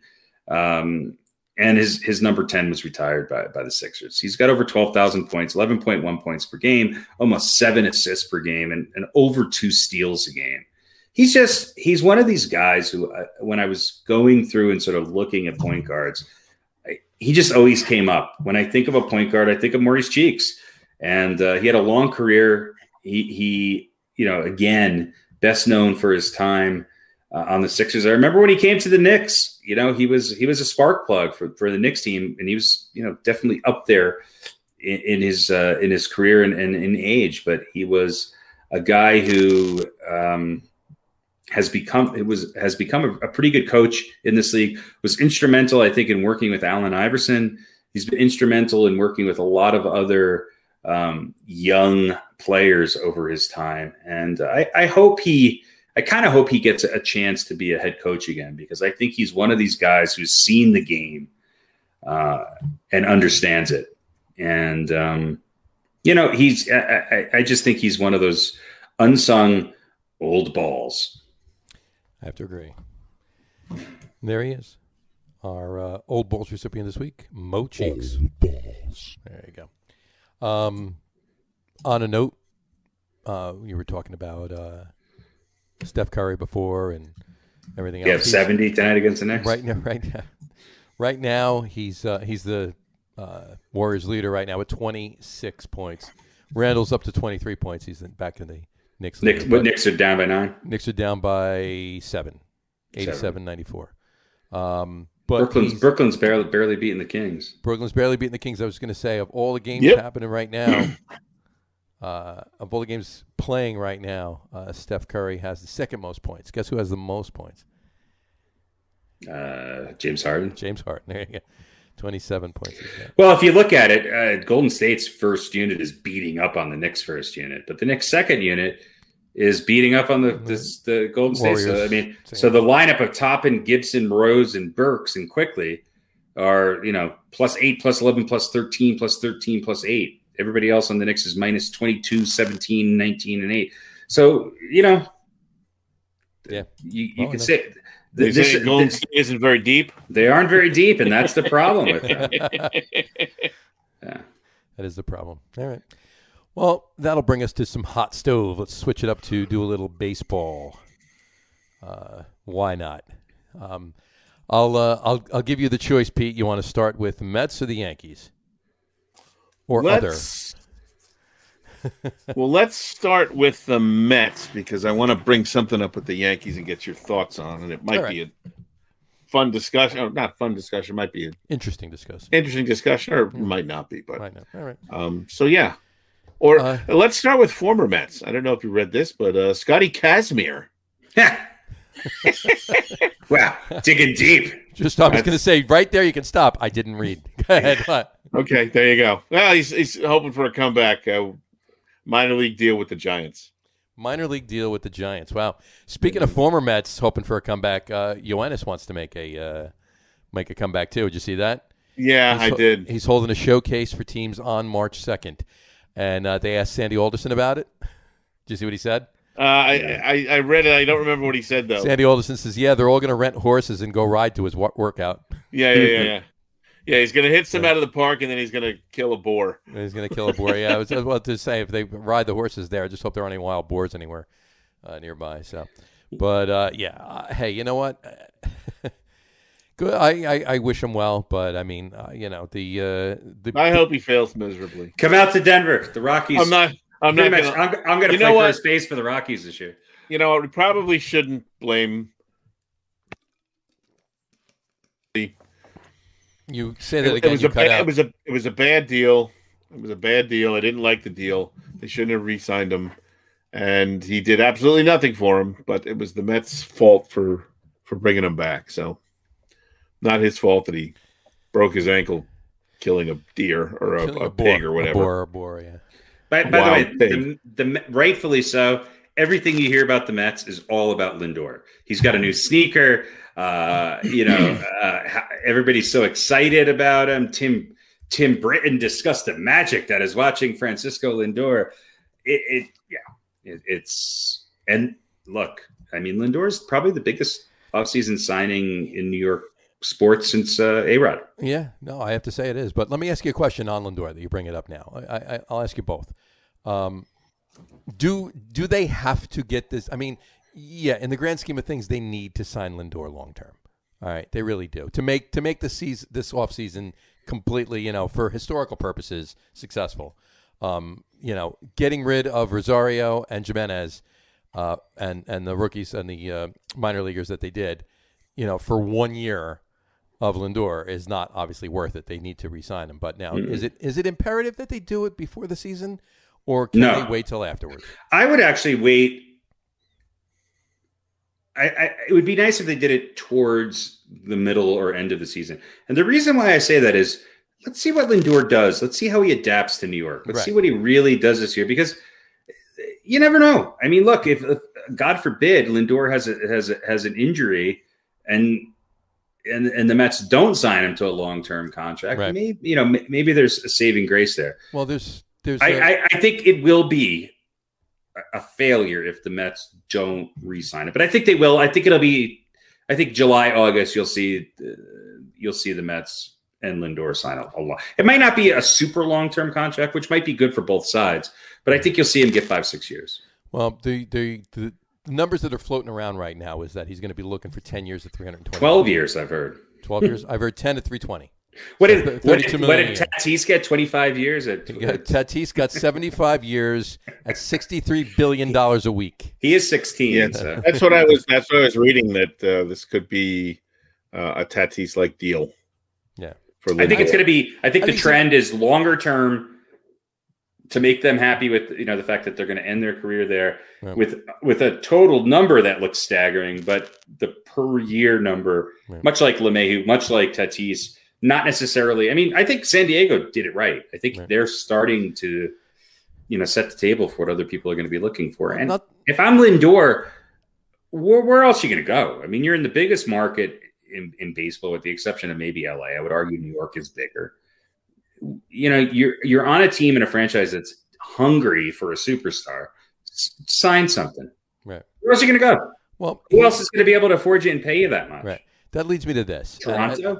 Leads me to two things, and I'll jump off of just generically the Mets for a second, and we'll get back to it in a second. But let me ask you this on that note. Let me ask you this, because you brought up Tatis.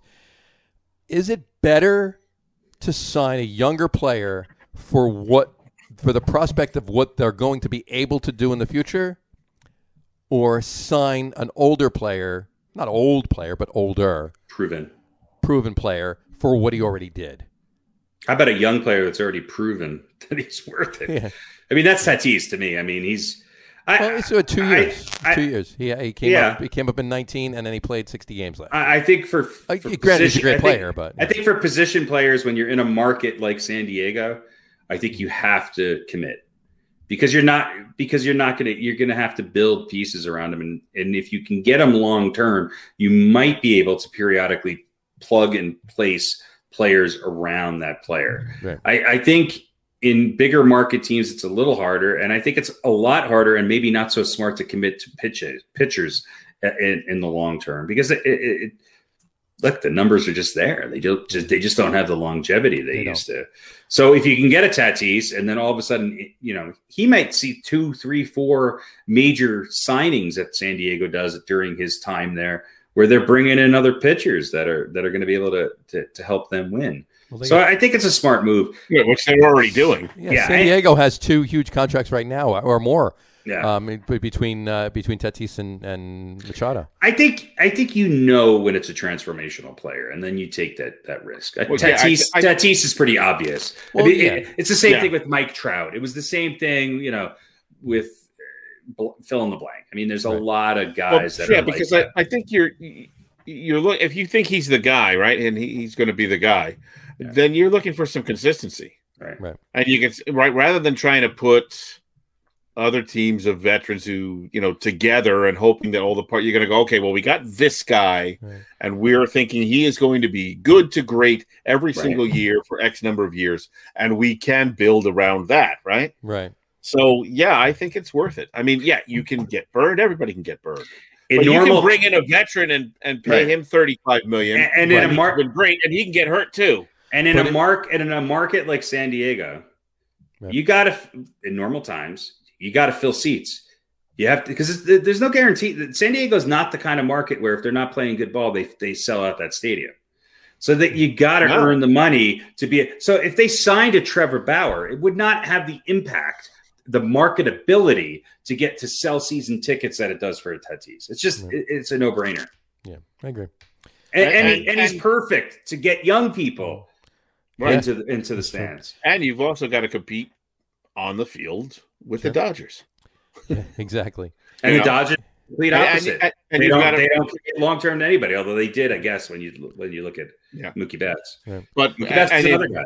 And you're fighting for young fans too. Yeah, you are. You know, you got kids that are just starting to love baseball, or who are going to pick who's their favorite team, or kids who have never watched baseball, right? And a lot of it's geographic, of course, but boy, you could fall in love with a guy like Tatis. Even if in LA, you got a lot more sports to compete with. In San Diego, there's nothing else, right? I mean, LA is. You don't even have the Chargers anymore. Not so far from San Diego that you couldn't live there. And but it is very different. And San Diego is it is. Yeah. But I'm saying, Tatis is the kind of guy that you might live in LA, but you might be a San Diego fan because of him. Right.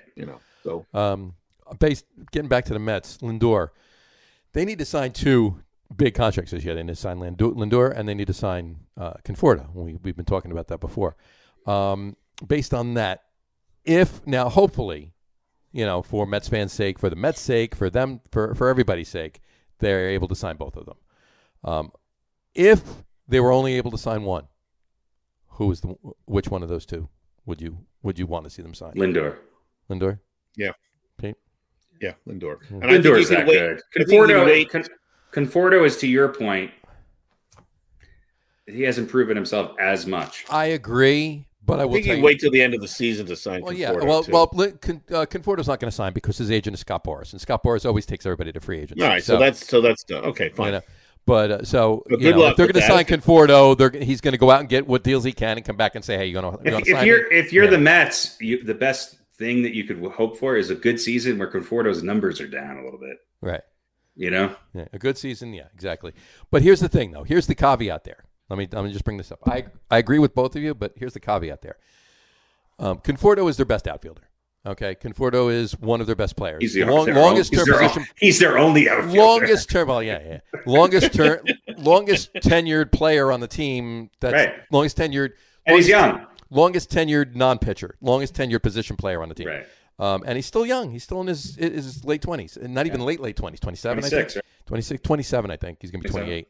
But in any event, all right, there are a number of outfielders out there and moving around. But like as you just said, he's their only outfielder. Lindor, not that you don't want to sign him. Of course they want to sign him, and I'm sure that they're going to be able to, or at least put up a damn good fight trying to. But there are other shortstops coming out and entering free agency after this year, and one's right by you, Harry. Yeah. Stories coming out. Correa, Seager, they're all going to be free agents after this year. So if for some reason something happens where you cannot re-sign Lindor, you have other options. You can go out and sign a Trevor Story or a Correa or a Seager. So you're saying there's no other outfielders like Conforto out there? No, there are, but you know what? At the level, how many of those shortstops hit like Lindor? I mean, Conforto's a Trevor Story's actually rated right now above Lindor as far as Trevor Story is a really he won't be on the Rockies. I'll be honest with you. I think a guy who might not necessarily be a natural shortstop, but I'm not so sure in what I hear from the Yankees that Gleyber Torres is definitively going to be on is a non-trade, no way, no how type of guy. If the Yankees could pull off a trade with the Mets or could sign a Lindor, I think they will. I think they would. Maybe they would. I think Lindor's he's a special offensive talent at a position that doesn't have a lot of that. Right. And he's an excellent and he's a true shortstop. He's a true shortstop. He's Ozzie Smith and a young Alex Rodriguez mixed together with maybe not the power so much, but and I certainly hope they sign both of them, and certainly Conforto's hope going he to do test too. the waters of free agency and come back. And I hope he has a good season. I hope the Yeah. Mets have a good season, and he wants to come back. Yeah. But if I got to replace one of them, I think it's easier to replace Conforto Absolutely. or get somebody It close, is easier to play. It's not close even to close. Conforto than it is to Lindor. It's not even close. I mean, Conforto's a good player. He's not the best player in the league at his position. Right. You know, other than Mookie Betts and Mike Trout, who's better than Lindor? I mean, Tatis. Lindor's a top 5 player in baseball, right? Top 10, top 5, top 5, top 5, top 8, top 8. Yeah, top 7. Michael Conforto's not. No, he's not. So, one more thing on the Mets. The Bauer saga on Twitter continues. Last week, He's such an asshole, isn't he? Last week it was Syndergaard going back and forth with him. Now it's Marcus Stroman's going back and forth with him now too. So, it's going to be really interesting anytime the Mets play the Dodgers this year and Bauer pitches. Yeah, he seems really thin-skinned. I think this is why the Yankees did not go after him. So, I really think when push comes to shove, you could say what you want about some recent actions on the Yankees, and they're dealing with that right now. But I think the Yankees do still have a little bit of a filter when it comes to that. You know, just what's their mindset? What is the player's mindset, and where are they at? Yeah. And I mean, Bauer's putting himself in a position where he better fucking have a good year. Yeah, he's becoming less and less likable, right. And not just by disgruntled Met fans. Right, Yeah, and all he's doing is getting guys riled up to face him, and you don't think now that he's in the National League that somebody's going to brush him back. Yeah, although I'm drifting farther and farther away from the belief that he was really just playing the Mets to get to the Dodgers. I really don't think that is the case. I think he wanted to play for the Mets, but the Dodgers offered him stuff that the Mets wouldn't. And he can be home too. Yeah, and the whole autographed hat thing, supposedly that was never supposed to be seen. Right. Who knows? Which if you believe that, which I do, that would to me back up the case that he wanted to be with the Mets. In other words, he was planning to have autographed Mets hats, thinking he wanted to sign with the Mets. Right. He wasn't planning to do that with the Dodgers, but the Dodgers just gave him a better deal. Yeah. So I might be wrong. He might have been totally. I don't think he was. I think he would. He went where the money is. He wanted the money. He's not the first guy to do it. He wanted the money. I mean, it wasn't much of a difference. No, but the opt out was big too. The opt out. He can do whatever he wants every year of the contract. If you're looking at it from his standpoint, so I don't think he's the number one, and he wouldn't have been on the Mets either. But he's going to a place where he's got an immediate chance to win a championship. Sure. Well, that's anher thing too. There's another issue right there. Right. And as far as the Twitter thing last week with Syndergaard goes, Rachel Luba actually got involved in it too. She tweeted a couple things back at Noah Syndergaard as well. I mean, like, you know what? Yeah. Well, at that point it was they were so burnt. Syndergaard burnt them so badly. Take these guys' Allen phones shut away. up. Yeah. Take these guys' phones away. You gotta love it. I think it's fun, but Syndergaard burned him. He did. There's no reply to that. So, yeah. Well, same to you. Yeah. Why don't you take your shirt off again? That's what he was saying. He was talking about his shirt. Yeah. Yeah. I think your wife likes it when I take my shirt off. Let's switch it up to the Yankees. Yeah, he's ballsy though. Syndergaard's very ballsy. He's over the line a little bit, but he's pushing it. He's pushing he it. Could he become just goes over, backs up a little bit. If he doesn't pitch well, he could become kind of unlikable too. Yeah. So, all right, let's switch it up to the Yankees. I know you had something you want to mention. I'll just throw it out there. They announced the opening day starter for the Yankees, Garrett Cole. What a surprise! Is that a shock? Yeah. Just one other thing. Number 2 through 5 is up for grabs. Though. I was going to say, the game 2 starter is Garrett Cole, and the game 3 starter is Gleyber Torres. John, I want to ask you one more thing about the Mets. Are you happy with the Walker signing? Yeah. Yeah, Okay. I am. I would have preferred Jake Odorizzi, but I mean they're kind of, they're not too different, as far as their numbers. So I'm happy they got another arm Yeah, The I Mets also signed, heard the Mets signed Larry Walker. I also heard they're talking Neil about. I don't think they're seriously considering it. But there was Taijuan talk about Walker. a 6-man rotation. 6-man. I think a rotation. lot of teams are considering that. Why Very not? interesting. Why not? Very interesting. That'd be good. I mean, because you can have Joey Lucchesi pitch, and then he could put him back in the bullpen when Syndergaard comes back. You could have a 6-man rotation then if you do that. I think All the right, Mets on are to the the one Yankees. team that don't need a 16. Yeah. The Nets should go with a 5-man rotation. Mm-hmm. Yeah. Well, I mean, the Dodgers Yankees could go with a 7 or 8-man rotation. Well, the Yankees should go with the 2-man rotation if Whitey Ford decides to come back from the grave. Whitey can be the third starter. I mean, Yeah. they can.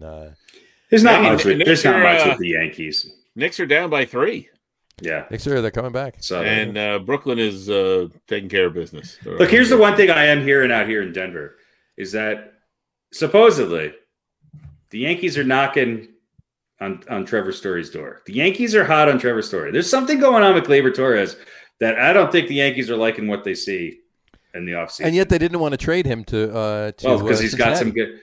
some good value. Yeah.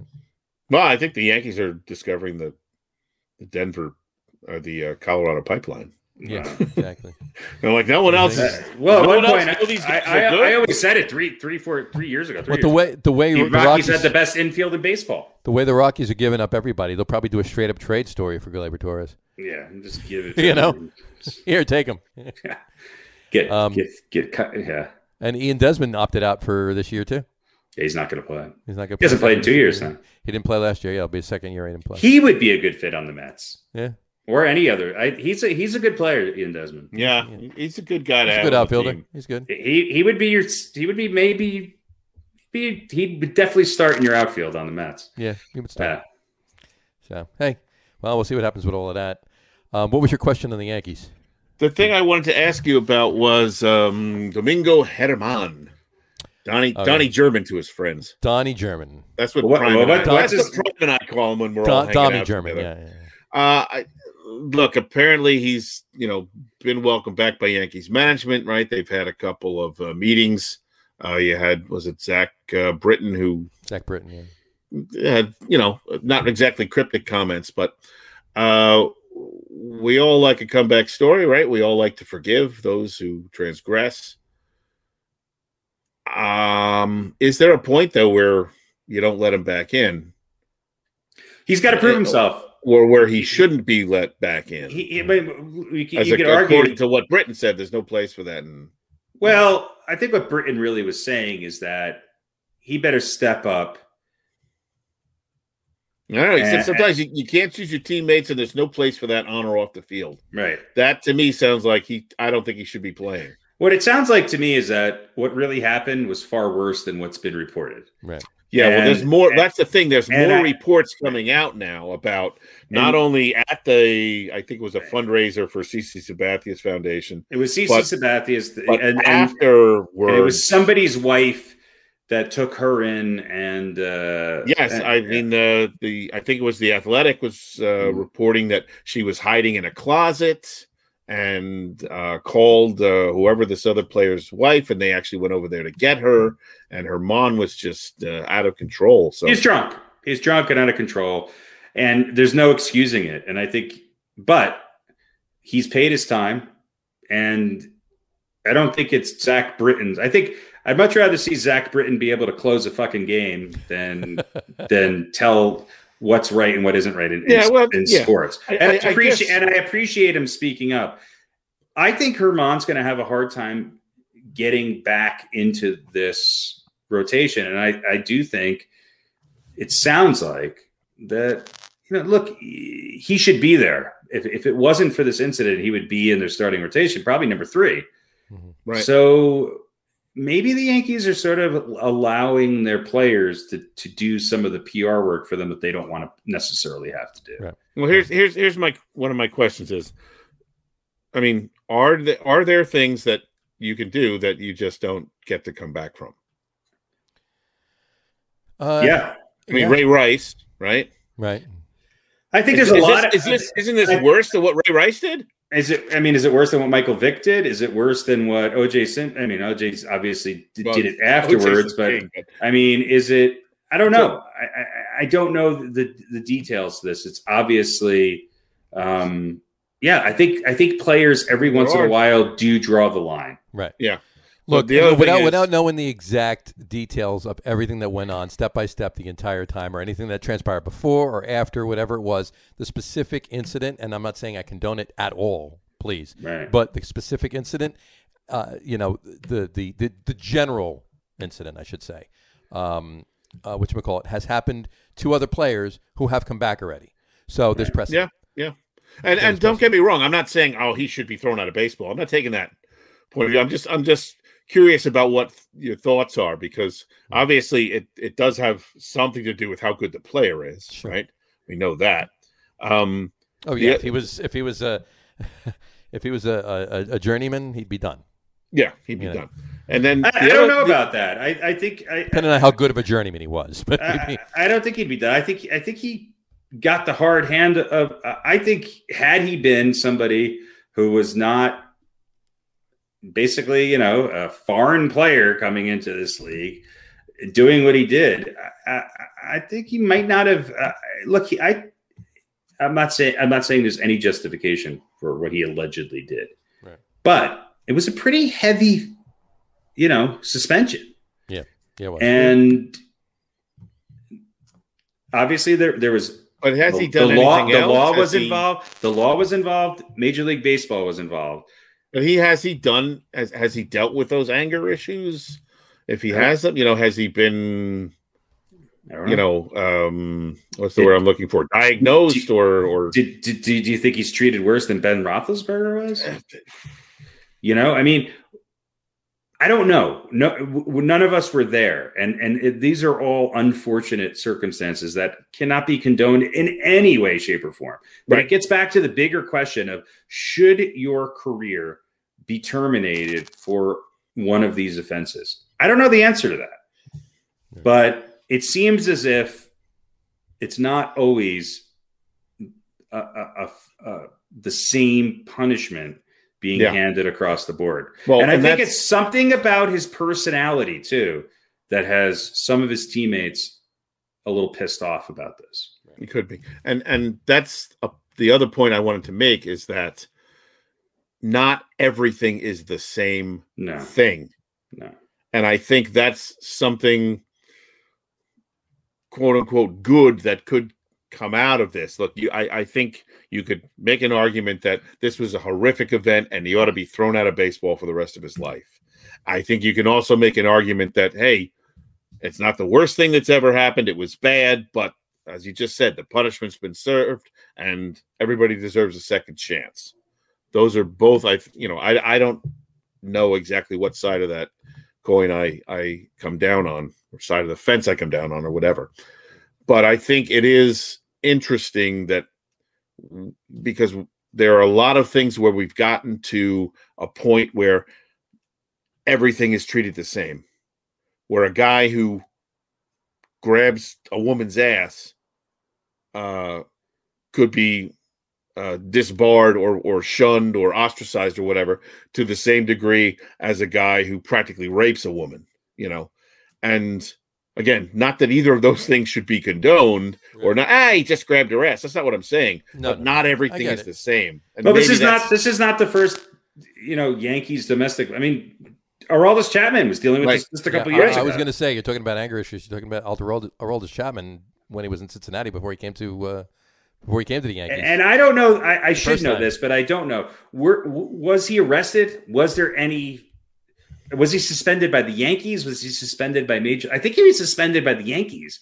I don't think, to the best of my knowledge, that there was any charges against him. Now, I'm not saying that, again, that doesn't dismiss it. It doesn't mean it didn't nothing happen. happened. It was just, But at some point, it was his wife, right? Yeah, the girlfriend. Her girlfriend, didn't she recant? There's no police report. Yeah. The victim did not call law enforcement. She didn't recant anything. There's no police report from the night of the assault. Okay, it was somebody else I'm thinking of that there was an incident, and then the girlfriend or the wife said, "Oh, no, it didn't actually happen." Right.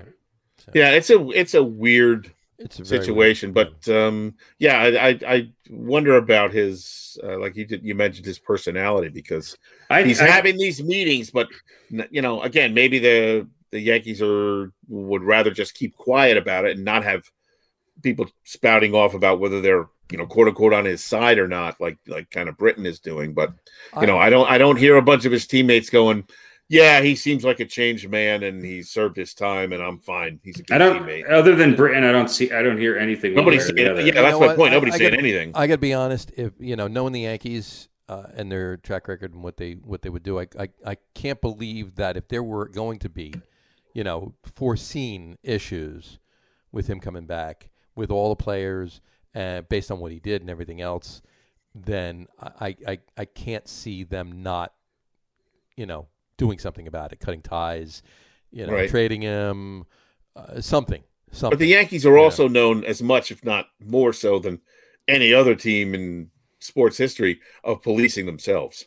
Mm-hmm. That's part of the Yankees. That's what I'm saying. I think his suspension came from the Yankees and not Major League Baseball. Yeah. I think the minute this shit happened, I think the Yankees said, "You're done.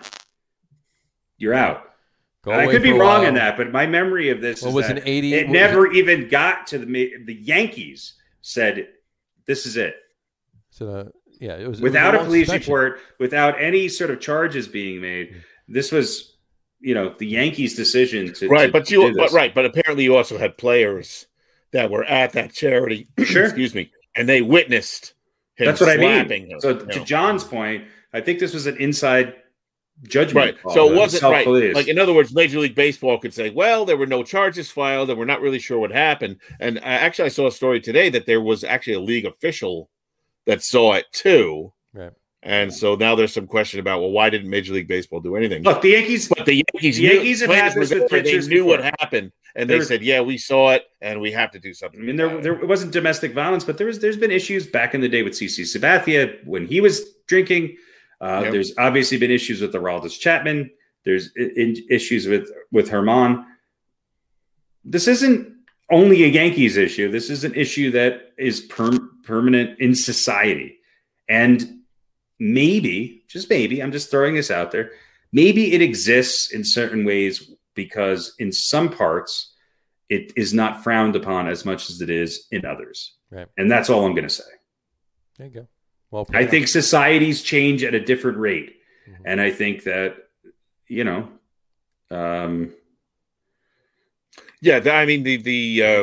when in Rome Zach Britton's perspective on things is probably a little different than Domingo Germán's. They should be the same, and they should be held to the same standard. But they're coming from two different life experiences. Yeah, right. And the when in Rome rule doesn't, not everyone applies that the same. No, right. No, you're right. Speaking of pitchers, Severino, he's had 5 starts since 2019. None since the beginning of 2019. He had none last year. Yankees say he'll be back in July. He hopes sooner. What do you think? I think if the Yankees have Garrett Cole and a bunch of question marks, the pitcher should just go out there without a number and just a question mark, like the Riddler on the back of their jersey. I mean, it's like a guy whose arm fell off 2 years ago, who's 38. We'll give him a 1-year contract. Maybe he was a Cy Young winner in 1963. Sure. Severino's probably, if he's healthy or even near what he was 2 years ago, he's number 2. He's number 2. He's number 2. Yeah. Germán might be 3. Mm-hmm. I mean, that's just the way it is. Or they could both be out. There's so many question marks. Well, maybe this Yankees pitching staff. Maybe the Yankees are going to do. I mean, granted they got decent fielders behind them, but I was just going to make an analogy. Maybe they're going to look at the Nets' take on things and just score a lot of runs, and it doesn't matter what the other team scores. There's never been a team that has won in Major League Baseball without pitching. Right. It is always the case. The team that has the better pitching always wins. Always. Yeah. This is true. But if they score 37 runs a game, and then are up 37 to 28 and bring in Aroldis Chapman, and games are 6 hours long every night, and then they tie it, and then you got Zach Britton fucking with a 27 pitch at bat to fill in the blank. Yeah, Okay. I feel so comfortable about it. Yeah, why not? What the hell? Rather see a 48-year-old Andy Pettit fucking starting. There you go. Yeah. To wrap up baseball, I just wanted to say this to it. You mentioned Mike Trout earlier. Mike Trout recently was quoted as saying, "Missing the playoffs every year is weighing on me." So. Yeah, well, I think he's pulling a Russell Westbrook or Russell Wilson. Russell Wilson. Or time he better be careful. time for the Angels to trade Mike Trout. The Angels haven't exactly done right by him, and I would imagine that Major League Baseball is kind of saying the same thing, because I'm sure they would love for Mike Trout to have any postseason exposure. Sure, but Trout, that would be great for the league, not just for Trout, but for the league. Trout is sort of an example, though, of his contract. Sort of puts the Angels, who are always going to be in the shadow of the Dodgers, sure, in a situation where they can't really build a team around him without it being young people coming up through the draft, through their farm system, and maybe getting some, because they don't have the money to spend a ton of money in the because he's signed. So if Mike Trout goes somewhere else, who's going to take that salary right now? Dodgers. I mean, the Mets might. The Mets might. But other than that, I don't see anybody else willing. I don't even see the Yankees biting on that. No, you can't. And the other thing too is that it would have to be restructured, and it would have to be. LA would have to eat a little of it. And how many more years is Mike Trout going to be the best player in baseball? And is he still the best player in baseball? Mm-hmm. I would argue maybe not. Yeah. No, I mean he's one of the best players in baseball. He's in the top 5. Is he still number 1? I'd say he is. But, until he's not at the end of this season, then I think he is. Yeah, right. Yeah. Let's see, $35 million this year, base salary, which seems like a lot, but that's 35 through 2030. How much is Stanton making on the Yankees? 20 something, 24, 25. Is Mike Trout worth $10 million more? 10 years. Another 10 years at $35 million. Yeah, $350 million, and we're talking about 10 years and $320 for Lindor, and Mike Trout's getting more than that already. Mike Trout's going to be 30, so in 7 more years from now, when he's 37, he'll still have 3 years. It'll be a steal. Absolutely, pick up the rest of that contract. Why the hell not? Whatchamacallit? Yeah, it's. What's Giancarlo making? What is Giancarlo making? 29, 32, 32. Yeah, so 29. My point being, Mike Trout's worth it. 2027, you get him for a bargain of $25 million for. God, that was 27 and 28. Dumbest signing ever. Just a quick thing. Tatis Jr. Yeah, was it a 14-year deal at that money? Right. Yeah. Right. Once he's done with that contract, and he's made all of that money, he'll be 40. Bobby Bonilla is still going to get another check. Yeah. Yeah. Right. Gotta love it. Yeah. Gotta love it. All right. Yeah, but I mean, all right. Now look at this contract by comparison. See, he's got ridiculously low numbers starting out. Who's that? Tatis. Oh, Tatis. Okay. Oh, you're comparing that. Yeah, it's like 11 million, and then when you get up 2024, 11 million, 2025, 2020, then 25 and 25, then it jumps up in 2029 to 36 and 36. So he's just going to make more and more as he gets older and older. 2034, he'll let's see, 1, 2, 3, 4, 5, 6. Last 6 years of the contract, he's 36 million. I mean, you joked about Trout going to the Dodgers. If Trout did go to the Dodgers, you would have 3 of the top 4 players in baseball on the Dodgers in their outfield. Yeah, you would. And think about that though. You're talking the last 6 years of Tatis Jr.'s contract. He's making $36 million. You said. Yeah. All right. Think about 14 years from now what $36 million a year is going to be in a contract. Right. Well, and again, if you look at the average, it's 24 and change, which and he's 22 years old now. 22. So you figure look, he could be productive, right? He'll be let's 22 say, this year. I think at some point this year is 20. Turns Yeah. 22. So he could be productive, seriously productive for the next 10 years, at least, right? Yeah. So you're gonna that average set. In other words, that contract is going to be if he, barring any injuries or anything else, most of that contract he's going to be very productive. He's the new Mookie Betts. Yeah, although he's Mookie Betts, and the end of that contract is steal as the third best player in baseball, and Tatis is ranked 32nd. Right, but I mean, this is not a deal where you're giving him a shitload of money and you're going to win in the next 2 or 3 or 4 years, and then yes, you're going to pay him a lot of money, but you're going to get your championships now, and then he's going to be old and he's got years and years before he becomes old and worn out. And so maybe San Diego can win one during those 14 or seasons. 2. But does he become the next Mike Trout? San Diego seems to have it lined out better, where they might be able to put a better team around them than they can in Anaheim or whatever the hell they are now, California, Los Angeles. Los Angeles. Well, here's I'm dating myself. The California difference. Angels, yeah. Trout's average salary is $35 million. Stanton's 25, and Tatis is 24. Yeah. So that's the biggest difference. And so that extra $10 million a year, it makes a big difference as far as what else you can do with your team. Yeah, and Trout and Tatis can catch a baseball. This is true. Yeah. This is true. I mean, Giancarlo. Stanton is the dark cloud hanging over the Yankees. Right? Remember when that deal went through and there were so many people going, "Oh, Derek Jeter's still working for the Yankees." Maybe he should just go. Maybe he should just adopt his old name back. Get rid of Giancarlo. Go back to Mike. You mean the middle reliever? Yeah, I don't know. The Dodgers are the team to beat. Still, it pisses me off, but they're the team to beat.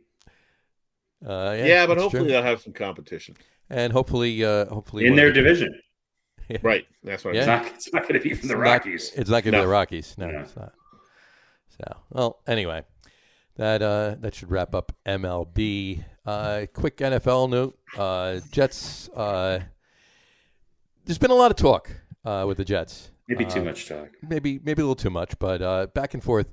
Trade Sam Darnold, pick a quarterback with number 2. Keep Sam Darnold. He's still a good commodity. What'd you take? And we'll start with Pete, since you're the token Jets fan here. I think Sam Darnold has yet to be put in a good position where he can succeed, and I think he still has a chance to be a very good quarterback.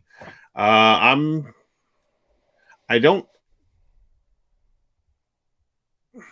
not sold on anyone but Trevor Lawrence as the savior for the Jets coming out in the draft. I agree, but Zach Wilson, I think, is a good quarterback. I think you draft Zach Wilson and you see who's better. I think they're all good quarterbacks. To me, bringing in Saleh and LaFleur, it looks like they're perfect guys to bring the kind of offense that Bradford Darnold should flourish in. So your point is basically you could bring Johnny Unitas back, and no quarterback's going to be able to perform with this current talent that's surrounding them on the Jets. Well, I think. Yeah, but you also have to, I don't think the talent is all that terrible, and I don't think you have to, go to the Super Bowl next. Darnold got beat out. I think he's got a lot in the tank, and I mean, he was making the kind of rookie mistakes that you make because he's trying to do too much. He's trying to do too much because of what's in front of him. The Jets have a long history of screwing quarterbacks' careers up. They do. The consensus is, though, that Zach Wilson is a better quarterback than Sam Darnold. That's if you really look at the so-called experts who are they are saying that his upside far exceeds Sam Darnold's upside. If Zach Wilson and Sam Darnold both came out in the same draft 3 years ago, Zach Wilson would have been the one to take for the Jets, not Sam Darnold.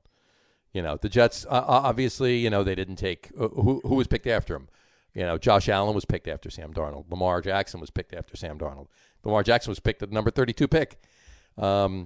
But you can't blame the Jets for that. You can't. Lamar No, you can't. And that had a lot to do with where he was picked. Well, you know what though? I mean, going off of the talent though. It had something to do with it. Going off of the talent though, because already he didn't have the saying, he didn't. Darnold, much like Mark Sanchez, they came with so much hype around them. They did. Well, yeah, but Sanchez really didn't deserve that hype. No.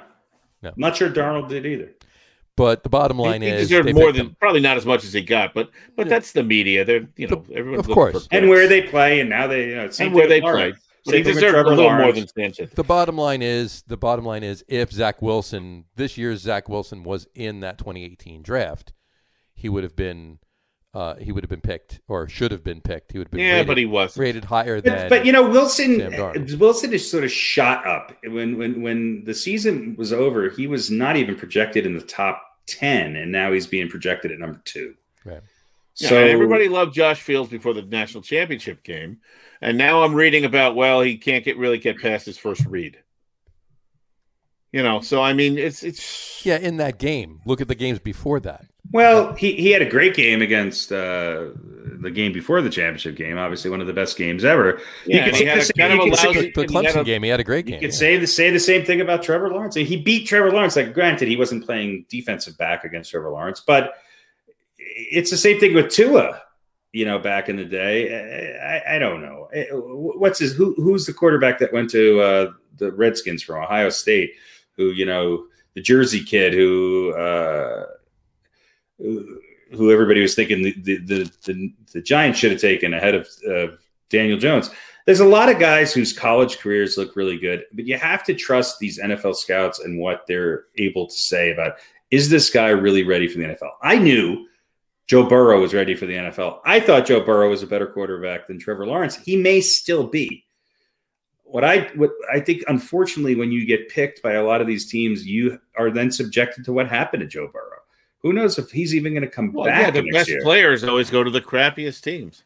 I don't have as much confidence in those other guys coming out of the draft as a lot of other people do. And I think the organization is building it in a situation where anybody could succeed, I guess, but it's almost a perfect situation for Sam Darnold. I don't think he's beaten down. He's a competitor. I think he still has the skills. He just needs to be. Let me frame the question the other way and sort of reiterate what you're saying.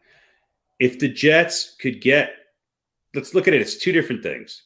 Let's say the Jets could get a second and a third round pick, or even maybe a late first round pick, conditional first round pick for Sam Darnold, and then draft Zach Wilson.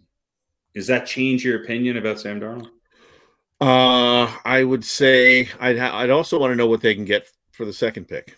Mm-hmm. I'd have to see what other, what can they turn that into? Yeah. Because you're right. It's not just a new coach and a new regime that's going to fix Sam Darnold. You've got to put pieces around him. Sure. And I think that second pick can go a long way towards that, but I'd have to see what they get. But I see what you're saying, and I agree. It's not a bad strategy. I'm not saying that drafting a quarterback is the worst thing that they could do. Sure. I'm just saying I'd like to see Sam Darnold get another chance. You've got him in hand. I mean, there's experienced. There's a lot of teams looking at that are just begging to try to get a middle of the road quarterback to come play for them. And look, that's what all the Broncos chatter is. Gee, do we have a chance at Teddy Bridgewater? Yeah. Right. I mean, that's sort of the reality in a lot of places right now.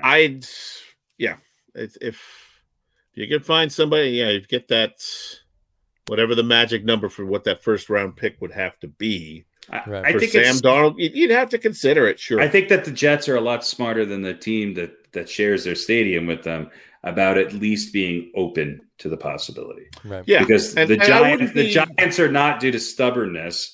And we're going to be stuck with Daniel Jones, who, look, I hope Daniel Jones wins 4 Super Bowls, but I know he won't.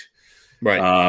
It's going to be another 10 years of Daniel Jones. But I wouldn't be heartbroken if Sam Darnold goes somewhere else. I feel the same way. I don't. He's a lot like Carson Wentz. I think there's a lot of similarities in that they might be able to get Wentz. You got a second and a third that third or the second could become a late first based on, a conditional based on playing time. I don't think the Jets can get that for Darnold, but I think they can get something close to that. Right. And it seems like draft picks are currency that is invaluable in today's NFL. And so, the Jets have a bunch of them already. They do. And that's their capital. Right. But if you could take that second pick and turn it into even more picks, right. Then you would think, well, now we can put some tools around. Let me ask the other question. If the Jets could get Deshaun Watson, do you even care what happens to Sam Darnold? No. Neither do I. I don't care if Houston wants. And you know what? Sam Darnold would be a great backup. Yeah. He'd be a great backup. If Houston wants him, you send him there. If Houston doesn't want him, you keep him as a backup, or you can still trade him for a first-round pick. But I would keep him as a backup. He'll be the Kevin Knox of the Jets, a first-round pick that sits on the bench. There you go. Speaking of Carson Wentz, real quick, I forget the receiver's name, who won't give up his number 11. Oh yeah, Indianapolis. Yeah. That tells you what he thinks about Carson Wentz. If I were Carson Wentz, though, I think I would just take a new number, new team, new number. I'd be like, you know what? It's a whole new start for me. That's fine. I mean, isn't Carson maybe take number 12? Just Michael with one Pittman number Jr. higher. Yeah, Pittman. Yeah, Pittman. Yeah. Who's the quarterback for the Bears and the Broncos? Isn't Carson Wentz just the new version of him?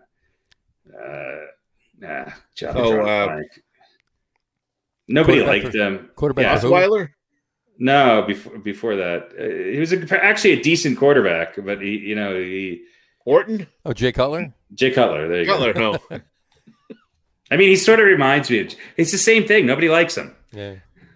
Yeah, okay. If you do a statistical analysis, Jay Cutler wasn't that bad. No, Jay Cutler was a decent quarterback, actually. He just had a face you wanted to punch. He just had a face that you wanted to punch. Carson Wentz sort of reminds me of that. Yeah, I don't know. That's pretty funny. The Knicks lost by 8. Knicks lost by 8. So they just can't seem to get to 500. But no. They're starting 5. Minus 21, minus 21, minus 18, minus 22, minus 21. Right. So they're not quite ready to. They're not ready for the big boys yet. Not ready for primetime players. And Kevin Knox, Austin Rivers, and Frank Nicolita again did not get up off the bench. Did not off the bench. Yeah. There you go. All right. Well, but they're. We're almost halfway, right? We're almost at the halfway point. Yeah. Next. On the cusp of it. So. Right, not right now. We're at the halfway now, right? Yeah. So give whatever another 10 games, and I mean, they need time, right? Yeah. How many of these guys have played before? Maybe by the time there's 5 or 8 games left. How many of the guys on the Knicks that actually play have ever actually played together before? No, I think this is a great improvement.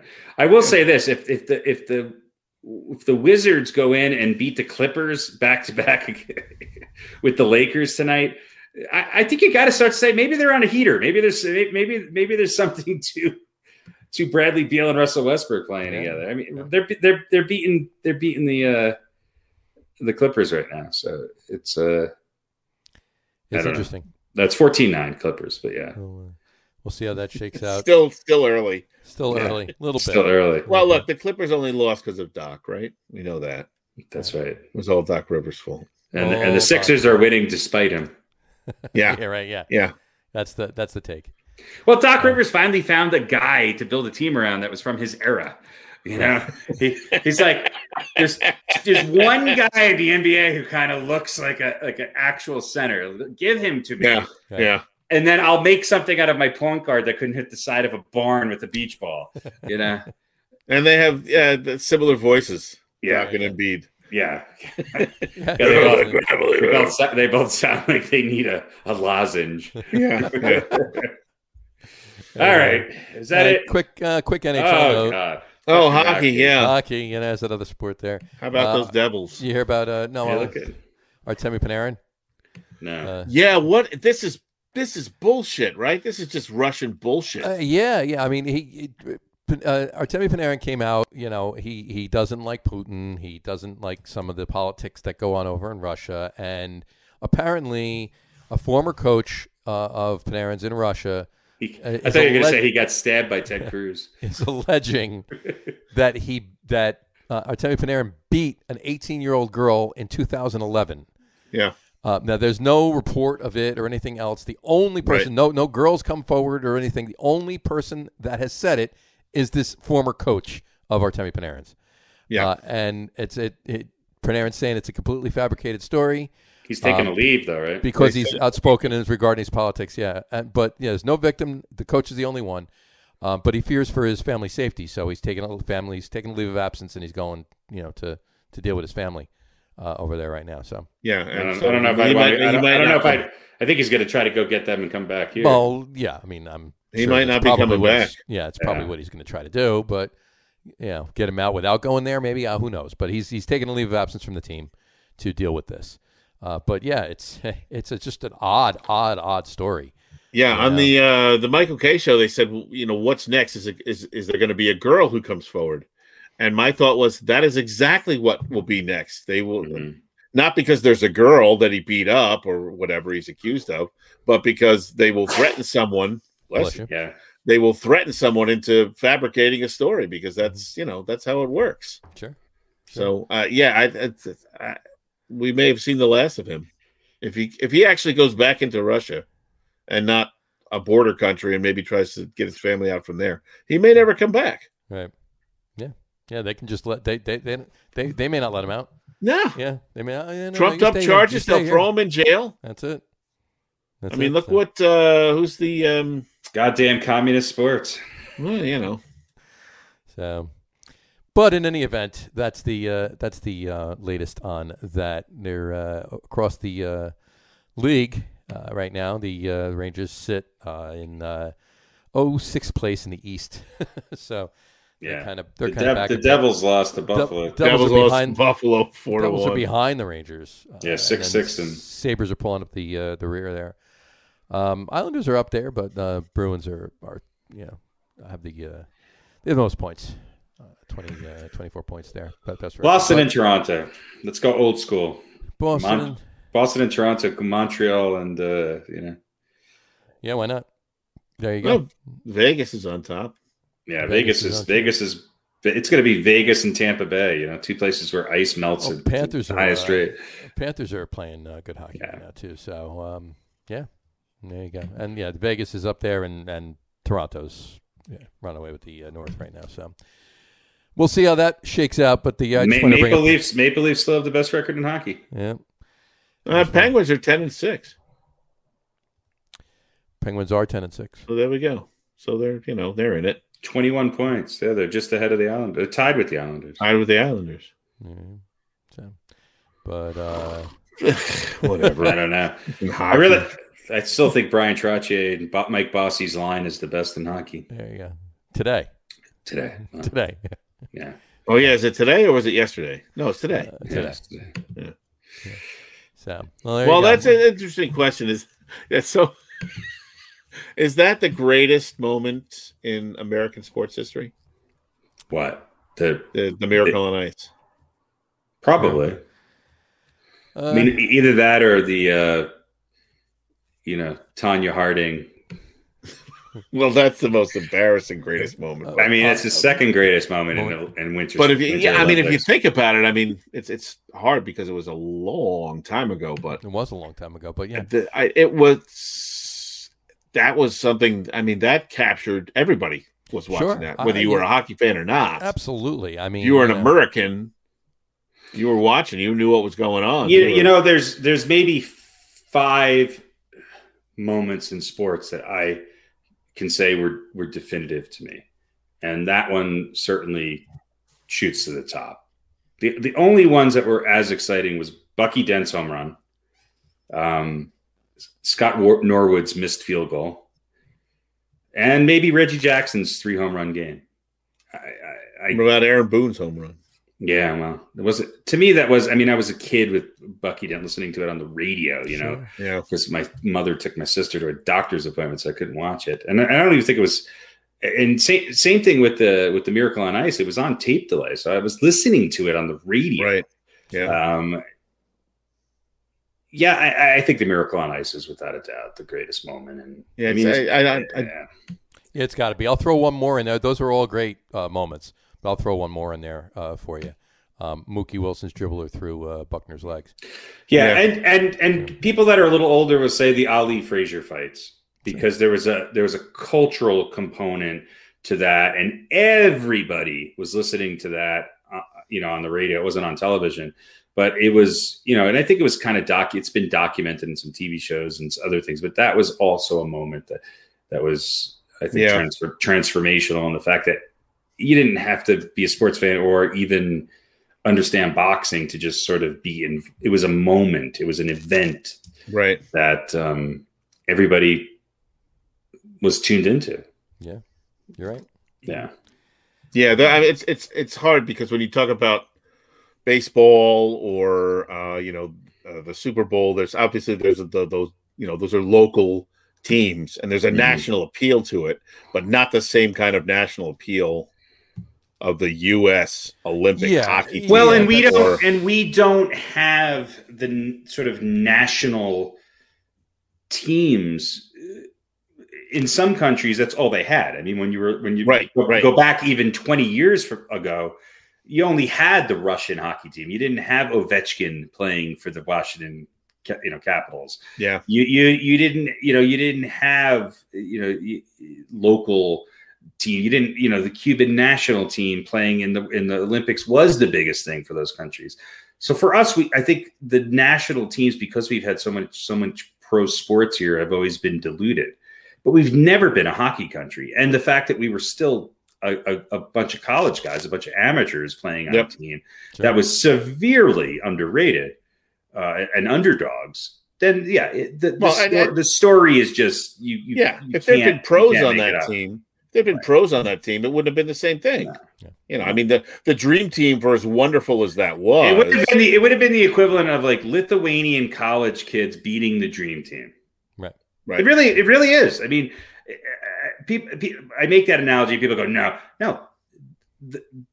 That Russian team was arguably the best hockey players and the best team in the world by far. Right. It was. Yeah. It was. And they were beat by a bunch of college kids. And the fact that none of them really went on to become stars in the NHL, it was a moment, and that's what makes it pretty spectacular. Amazing. It was. All right. Well, on that note, it happened on our soil. And it happened on our soil, yeah. So that was, and it was also. Did it happen, or was it like the moon landing? It was right. And it wasn't even the championship game. It wasn't even the gold medal round. It was the semifinals. Yeah, they had a win against Sweden. Finland. Yeah. Same place. Same difference. Sweden, Finland, Norway. One's got better fish. There you go. Do they? This is true. I don't know. Maybe. I'm sure. Better fish than Lake Placid, New York? Come on. Maybe. No, better fish than Sweden. I know.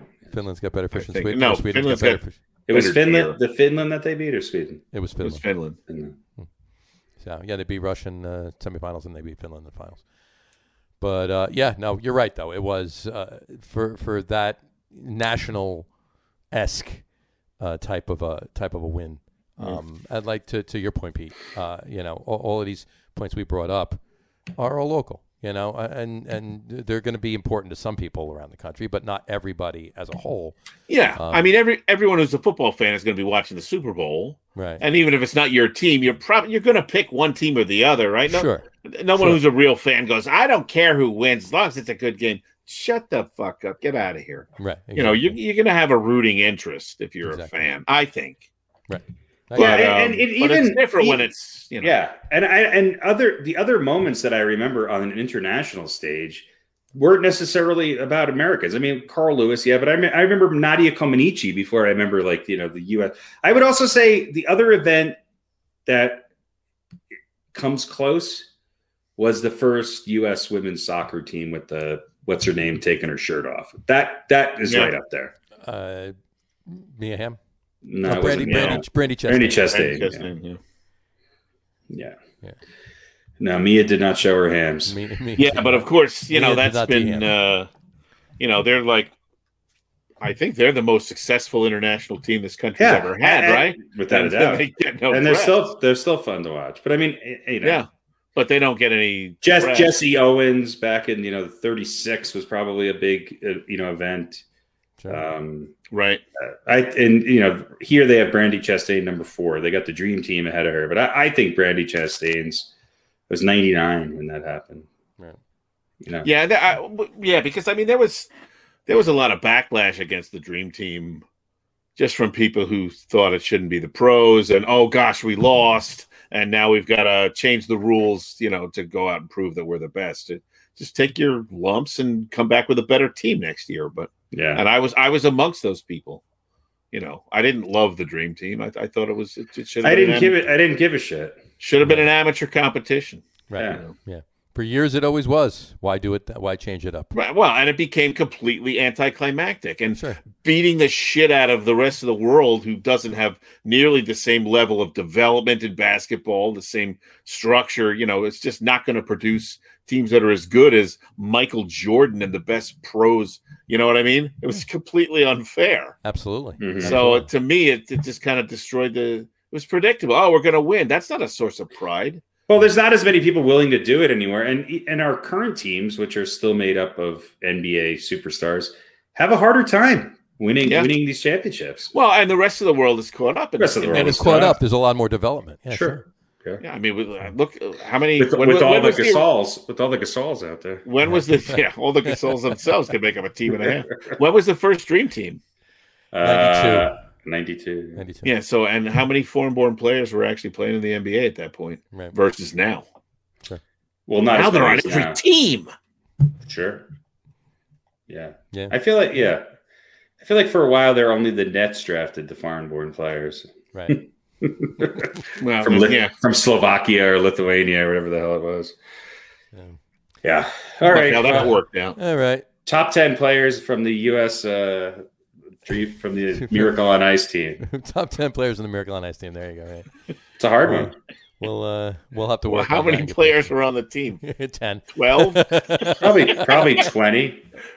Right. So we'll pick them. We'll pick them. We'll figure it out. All right. On that note, folks, we'll wrap it up for today. We want to thank everybody for watching, and for those of you just listening to the audio podcast, thanks for listening.